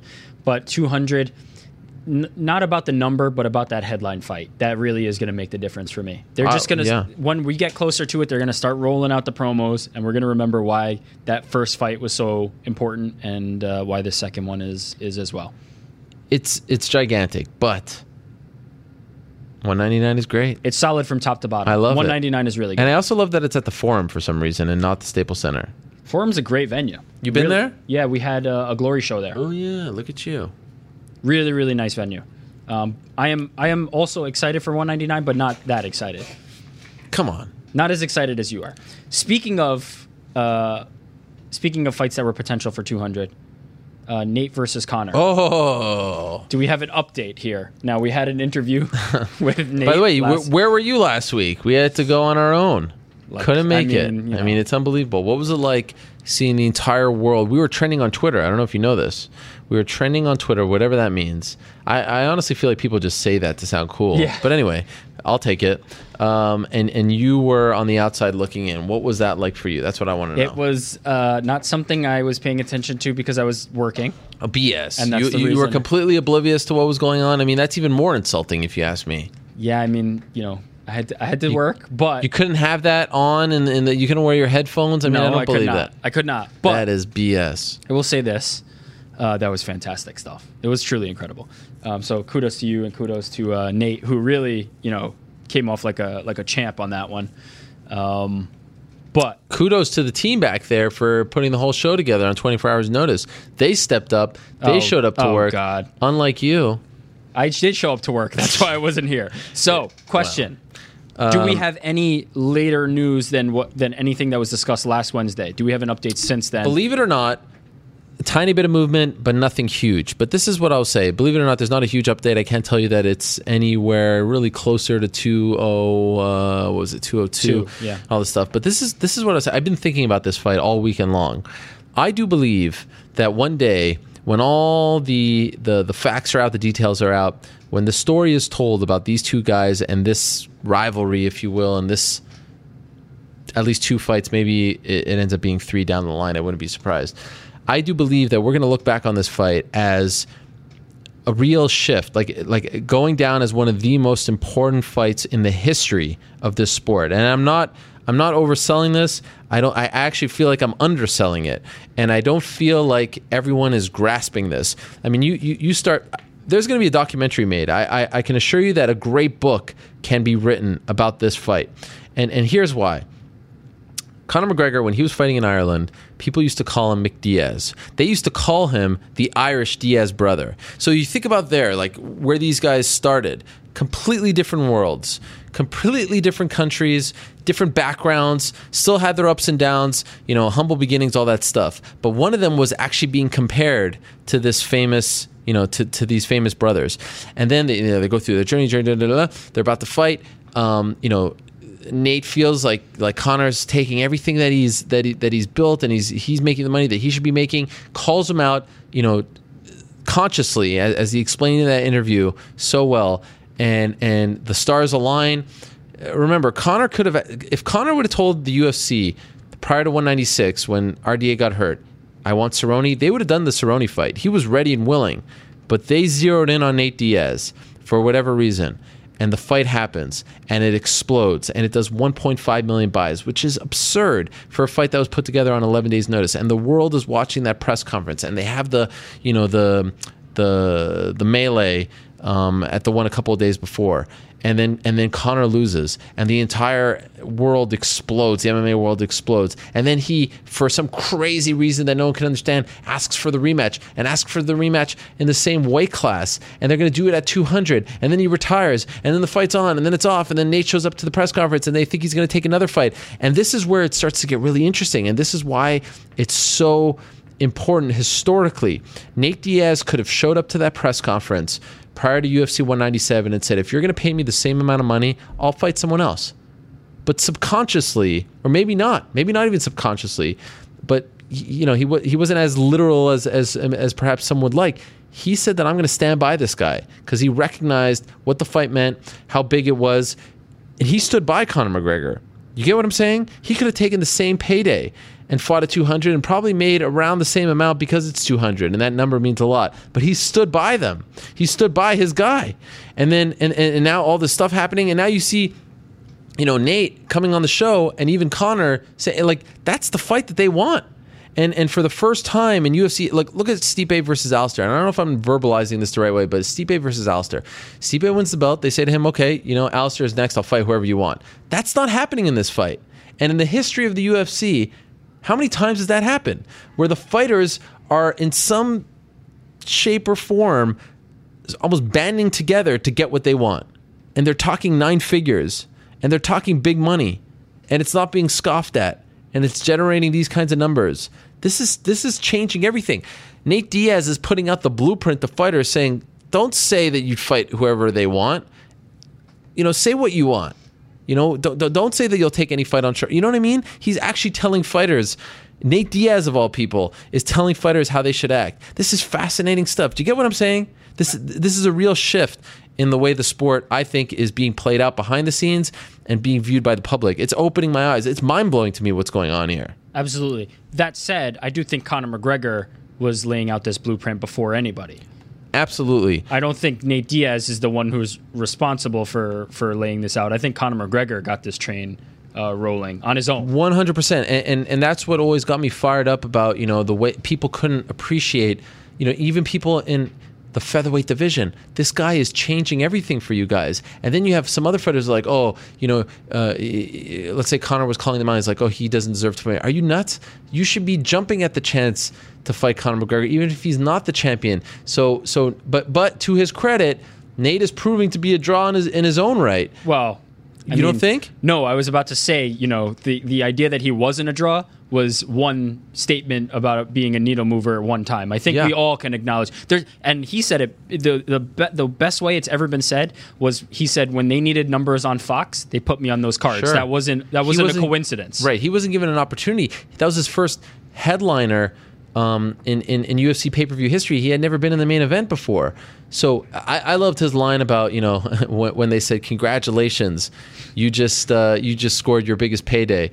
And he's like, scored biggest payday? That was a reimbursement for all the money I should have been making. I mean, come on, this guy is a savant. He's brilliant, and he doesn't get enough credit for this. But this is not, my point isn't about Nate's brilliance. It's not about Conor's brilliance. It's about what they're doing together. And it may not seem that way at first glance, but in some strange way, Conor McGregor and Nate Diaz are banding together here, and it's an amazing thing to witness. I agree with you 100% that they are doing this and that they're holding out for this fight. Now, is it not, can you not see that it also is selfishly motivated, that they both want to make the most money for themselves? It is to a degree, but if, look, fighters, at the end of the day, it's an individual sport, and they're trying to get the most, especially if you believe you weren't making enough back in the day. This is prize fighting. But what they're saying about the belts and all this stuff, I mean, this is stuff that has never been said before. It's always been about the belts. Sure. And they're like, no, I'm going to fight this guy because he's going to get me the most money, and we have power together. We have strength in numbers, and the UFC is flying around meeting with them, and we're like, nah, thanks, but no thanks. I mean, this stuff is crazy. Think about every fighter that said, I want to be on 200. And Conor McGregor essentially said, like, I don't really care. And Nate's saying the same. I don't really care. You could take your 200. And honestly, I think 202 is going to do better than 200 at this point. I think 202 can get 2 million pay-per-view buys. I really believe it. And I think it would be a travesty if they can't figure this out, because at the end of the day, who stands to make the most money? It's not Conor McGregor, and it's not Nate Diaz. The UFC will make more money than both of them combined. That's 100% fact. That entity will make more money if this fight happens. It's good for everyone. Everything that is happening right now is great. They just need to figure out how to get this done. The financials, the terms, I don't know what it is, but they need to figure out how to get it done. And we will look back. I can assure you, a book can be written about the history of this fight. It is so complex, so interesting, but what's happening behind the scenes between these two guys coming together from different backgrounds, at first glance, you think that they despise each other. They're working together. Every little message, every little tweet, every little Instagram is them working together, and it's amazing. It is so. We've never seen anything like this. Can you tell me a fight this big with this much at stake where two fighters were actually working together like this? Only in boxing. Yeah, I'm talking MMA. Not in MMA. Only in boxing. You heard it here first. 2020, Ariel Helwani publishes his first book on Nate Diaz versus Conor McGregor. I would love to. I'm just not that good of a writer, but one of these guys needs to. There was a book about. It's a writer spent a weekend with Tony La Russa, the former manager of the St. Louis Cardinals. And it wasn't even like a playoff weekend. It was just like 3 games. I think it was against the Cubs. And he wrote a whole book about that, about just like shadowing Tony La Russa. And it's very much it's one of the best sports books ever written. And it was widely praised. And I feel like a book about like the last 5 months can be written. And maybe you got to wait till the thing, but like there's something there for someone. Go take it and run with it, because something special is happening here. Well said. Moving on to... Was it? I don't even know what I said. No, I know what I said. It's hard for me to actually... Sure. I've been thinking about this fight, and I keep saying to myself, like, this fight is so important in the history of this sport, if they pivot and go in a different direction, and it's Conor versus Mr. X, it's not the same. It will never happen like this. I think that's possible, though. I think there's a point where somebody's bluff is going to get called, and you're banded together, and you're both taking the anchor down to the bottom. Sure, So, and again, I'll reiterate what I said last week. The best negotiators are the ones who are willing to walk away, and both of them at this point have shown that they are willing to walk away, and those are tough guys to negotiate with. Yeah. Okay. Personal favorite segment this month. Oh. Joe Rogan, when he invaded Brendan Schaub and Bryan Callen's interview. Chael Sonnen, the quote-unquote basically clean interview. Yes. And the Nate Diaz 1 hour special interview. Gosh, I have to pick? And I feel like not even a month. Wasn't that in the last was like 2 weeks? Stretch, yeah. I can't pick. That's like picking my favorite son. By the way, I would include Bisping's interview in there. I thought that thing was pretty special. He was all fired up. I can't pick. I mean, the Nate one was cool. I'll say this about the Nate one, and I alluded to this on Twitter afterwards. It's like, all I want to do, forget about the scoops, breaking news, and all that stuff. Like, that to me is fun, and there's a rush that comes along with it. But to me, if I could do the big interview every day, I love the Charlie Rose show. I love the Howard Stern show. Like, give me a black room, give me 2 microphones. That's all I want. I just want the big interview. And it felt like on that day, last Wednesday, that was the big interview. That was the interview that even if you hate me, you hate this show, you hate this website, you had to pay attention to it because it was just so big. That's what really gets me excited. That's what keeps me going. And honestly, do you know how hard it is to get Nate Diaz on a show? That I felt like I was looking at a unicorn. I was like, there's a good chance I will never see this again. That's what made it special as well, and it was the right time. I tried to get him on weeks prior. Everything came together. The stars aligned. But the big interview is what I like best. And honestly, like if I could do the big interview from here, I would be a happy man. I just like doing the big interview, where everyone has to listen, where there's a juicy topic, where you get a lot of time with the guy. I mean, gosh, if I could do that. So yeah, we've been lucky. But I think that answers the question. I think people can figure out from that one. Yeah. All right. Fair enough. Cleveland card. This is proposed. How do you feel about this? Stipe versus Alistair. Yeah. Verdum versus Rothwell. Do you like that fight? I love it. Verdum versus Rothwell? Yeah. Yeah, great fight. That was the one that was announced on Sunday. Yeah, perfect one to build them both back. Yeah. Cody Garbrandt versus Bryan Caraway. I will also say, by the way, I like it because Rothwell said on this show that he made a mistake by taking the JDS fight, and whatever you feel about that is fine. But it's kind of cool that he's getting a chance to fight the champ when he really didn't have to take that fight, in my opinion. Not the champ. No, the former champ. He beating Barnett should have been enough. And it's cool that he's getting a chance to fight the guy who was the champion when he took the fight against JDS. It feels like somewhat of a consolation. Right, it feels like he can still springboard up from this. Matt Brown versus Carlos Condit.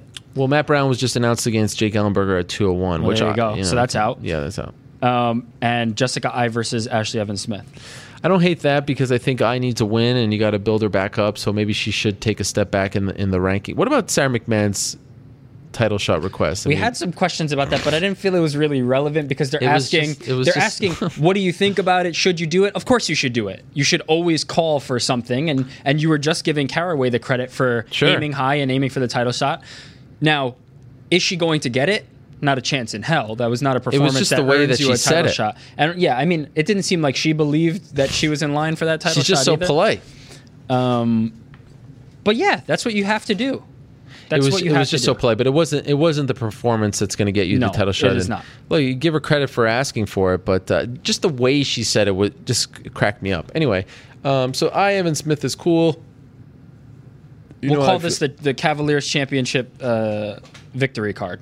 Something like that. I am looking forward. I hope that there's no hard feelings between the citizens of Cleveland and I. In fact, there will be. I used to wear an Indians hat back in the day. Of course you did. You've repped every single team in every single sport. No.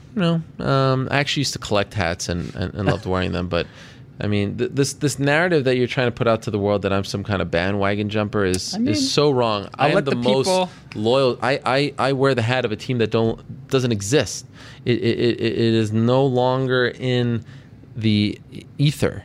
So and like you talk about loyalty, I mean, come on. Last question was about the betting stakes, but we'll figure that out in the next 2 days. Of course, Joe Daddy has to weigh in on this. I mean, you talk about right below Vinny Magalhães, probably like the second biggest troll in MMA right now. Joe Daddy, I met him in Houston. Had nothing but great things to say about you. I met him too. He was eating, he was nursing, as they say, a large bowl of French fries.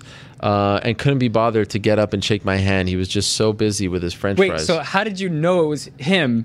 Because then he tweeted me afterwards. This is a long time ago, maybe like UFC 136. No, I think it was Strikeforce in Dallas. Him and his cronies were just sitting around eating these French fries, and they just could not be bothered. They're like, "Yo, what's up, Ariel? Here we are eating French fries." I was like, don't even offer me any. Can't even be bothered. All right, let's look at some of the odds before we go. Can we do that? Sure.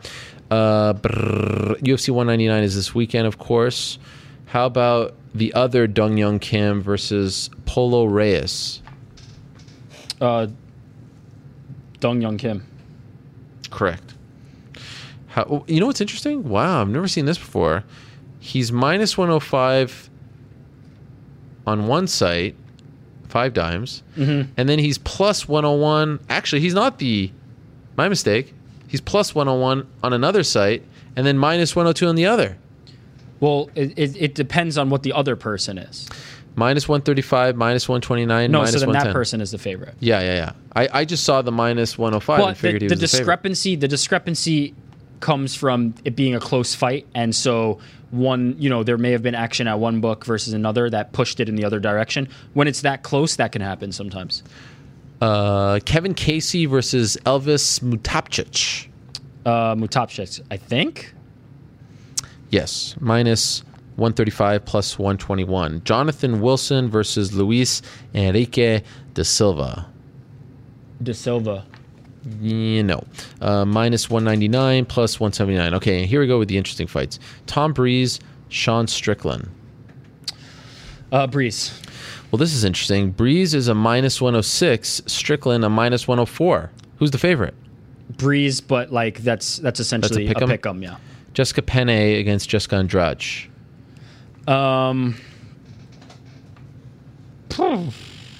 Jessica Penne. Yes, minus 141 plus 131. James Vick, Beneil Dariush. Ooh, that's a good one. Huh. Super close ones here. Yeah. I'm going to say Dariush, but I think it's close, obviously, as you already said. Yes. Minus 152 for Dariush, plus 141 for Vic. Brian Ortega against Clay Guida. That's an interesting one because I think Guida has the style to kind of neutralize him, but you don't really want to play in Brian's guard. I'm going to go with I want to say Ortega because of the youth factor, but then I feel like Guida's going to get the love. Let's go Guida. Incorrect. Minus 219 plus 192. See, that's a little surprising. I think there's value on Guida there. Yeah. All right, how about this? Dustin Poirier, Bobby Green. Dustin's going to be the favorite. Minus 200 plus 186. You're right. Okay, how about this? Oh, well, why is Alex Caceres so high up? Okay, let's go to Caceres Miller. This is way lower on the card, but for some reason it's higher up. Cole's going to be the favorite there. Minus 158 plus 146. You are correct. Dan Henderson, Hector Lombard. Minus 309 plus 265. You are correct. Max Holloway, Ricardo Lamas. Holloway. Yes, minus 280 plus 242. Yeah, these are getting easier as it goes up. Yeah. Dominic Urijah. Dominic, big. So Dominic is a minus 495 and Faber's a plus 450. You like that? Or is it worth taking a flyer? As they say, hard for me. It's hard for me to get over the fact that I thought T.J. Dillashaw was going to be the champion for a long time. Yeah, and Dominic came in and pretty much blew his doors off. So it's hard for me to. Actually, that's not fair. He didn't blow his doors off, but he looked damn good. It's hard for me to think that Faber is going to be able to do better than Dillashaw did. So yeah, I think that's about right. Obviously, I like Cruz in the fight. Okay, and how about Luke Rockhold and Michael Bisping? Yeah, I'm not giving Michael Bisping much of a chance in this one. Wow, a minus 590 to be exact. Look, I think that's okay. His own son isn't even picking him. That said, I mean, what the third fight between them would do gangbusters if Bisping can pull it off.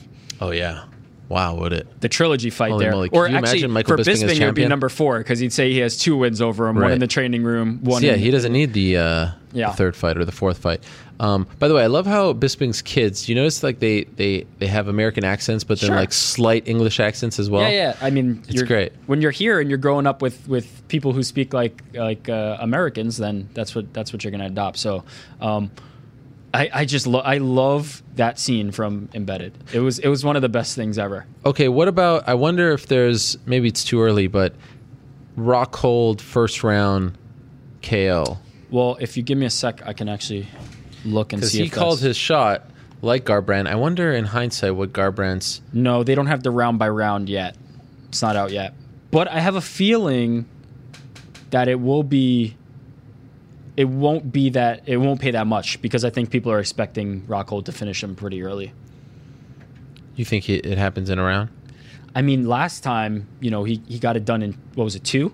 2, yeah. This time, Bisping has much less time to prepare. He's going to have to take some risks early because he's going to have to finish it early himself. Luke's obviously going to have the cardio edge. I think there's potential for a finish early. Yeah. Wow. All right. And that's UFC 199. That's UFC 199. By the way, before I go, I wanted to just send the best to Valentina Shevchenko and her team.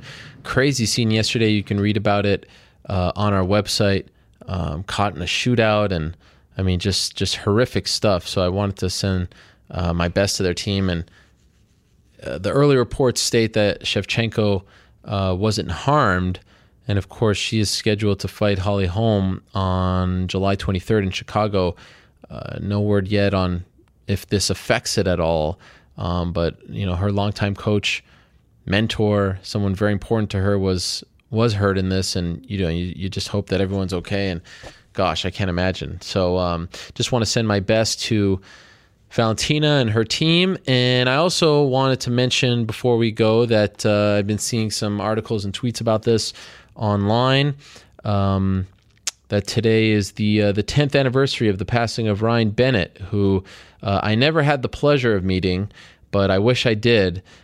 He passed away after being involved in a car accident 10 years ago today. I remember exactly where I was when I read it online. He had just started working with the Fight Network in Canada, and of course, helped put MMAweekly.com on the map and had a radio show online. I mean, really a pioneer when it came to MMA media, and even did some work for the UFC and other promotions, on top of being a sports anchor. Never had the opportunity to meet him. Wish I did.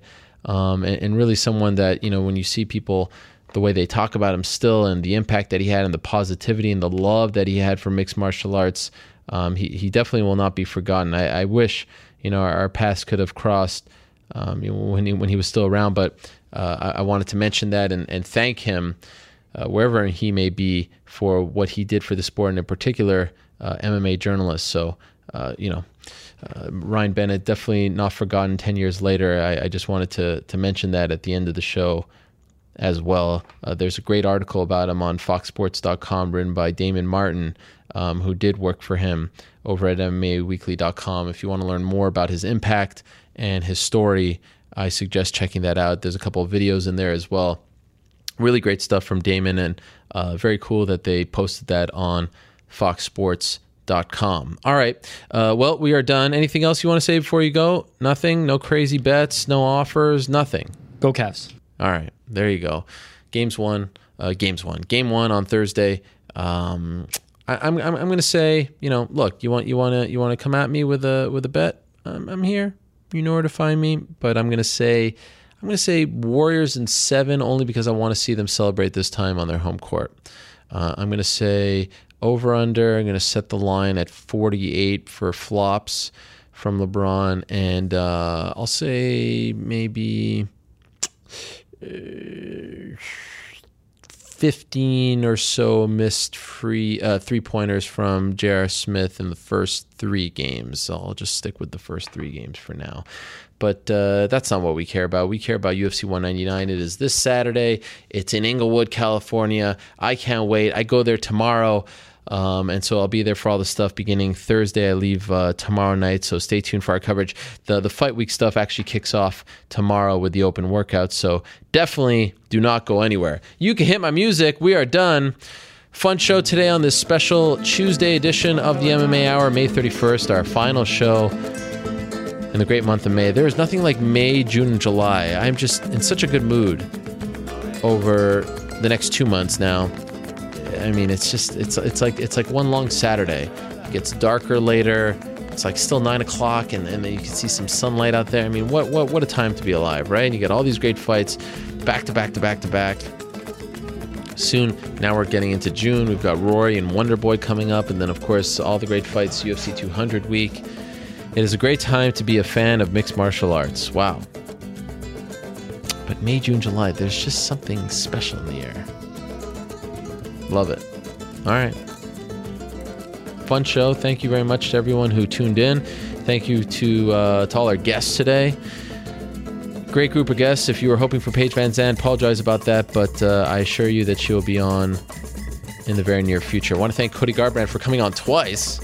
How about that? Congratulations to him. Good luck getting that fight against Bryan Caraway. Thank you very much to Chris Weidman, and best of luck to him as he gets ready to go under the knife. Still not 100% sure, but weighing his options right now. Thank you very much to Luke Rockhold, coming on just days before his big title fight against Michael Bisping.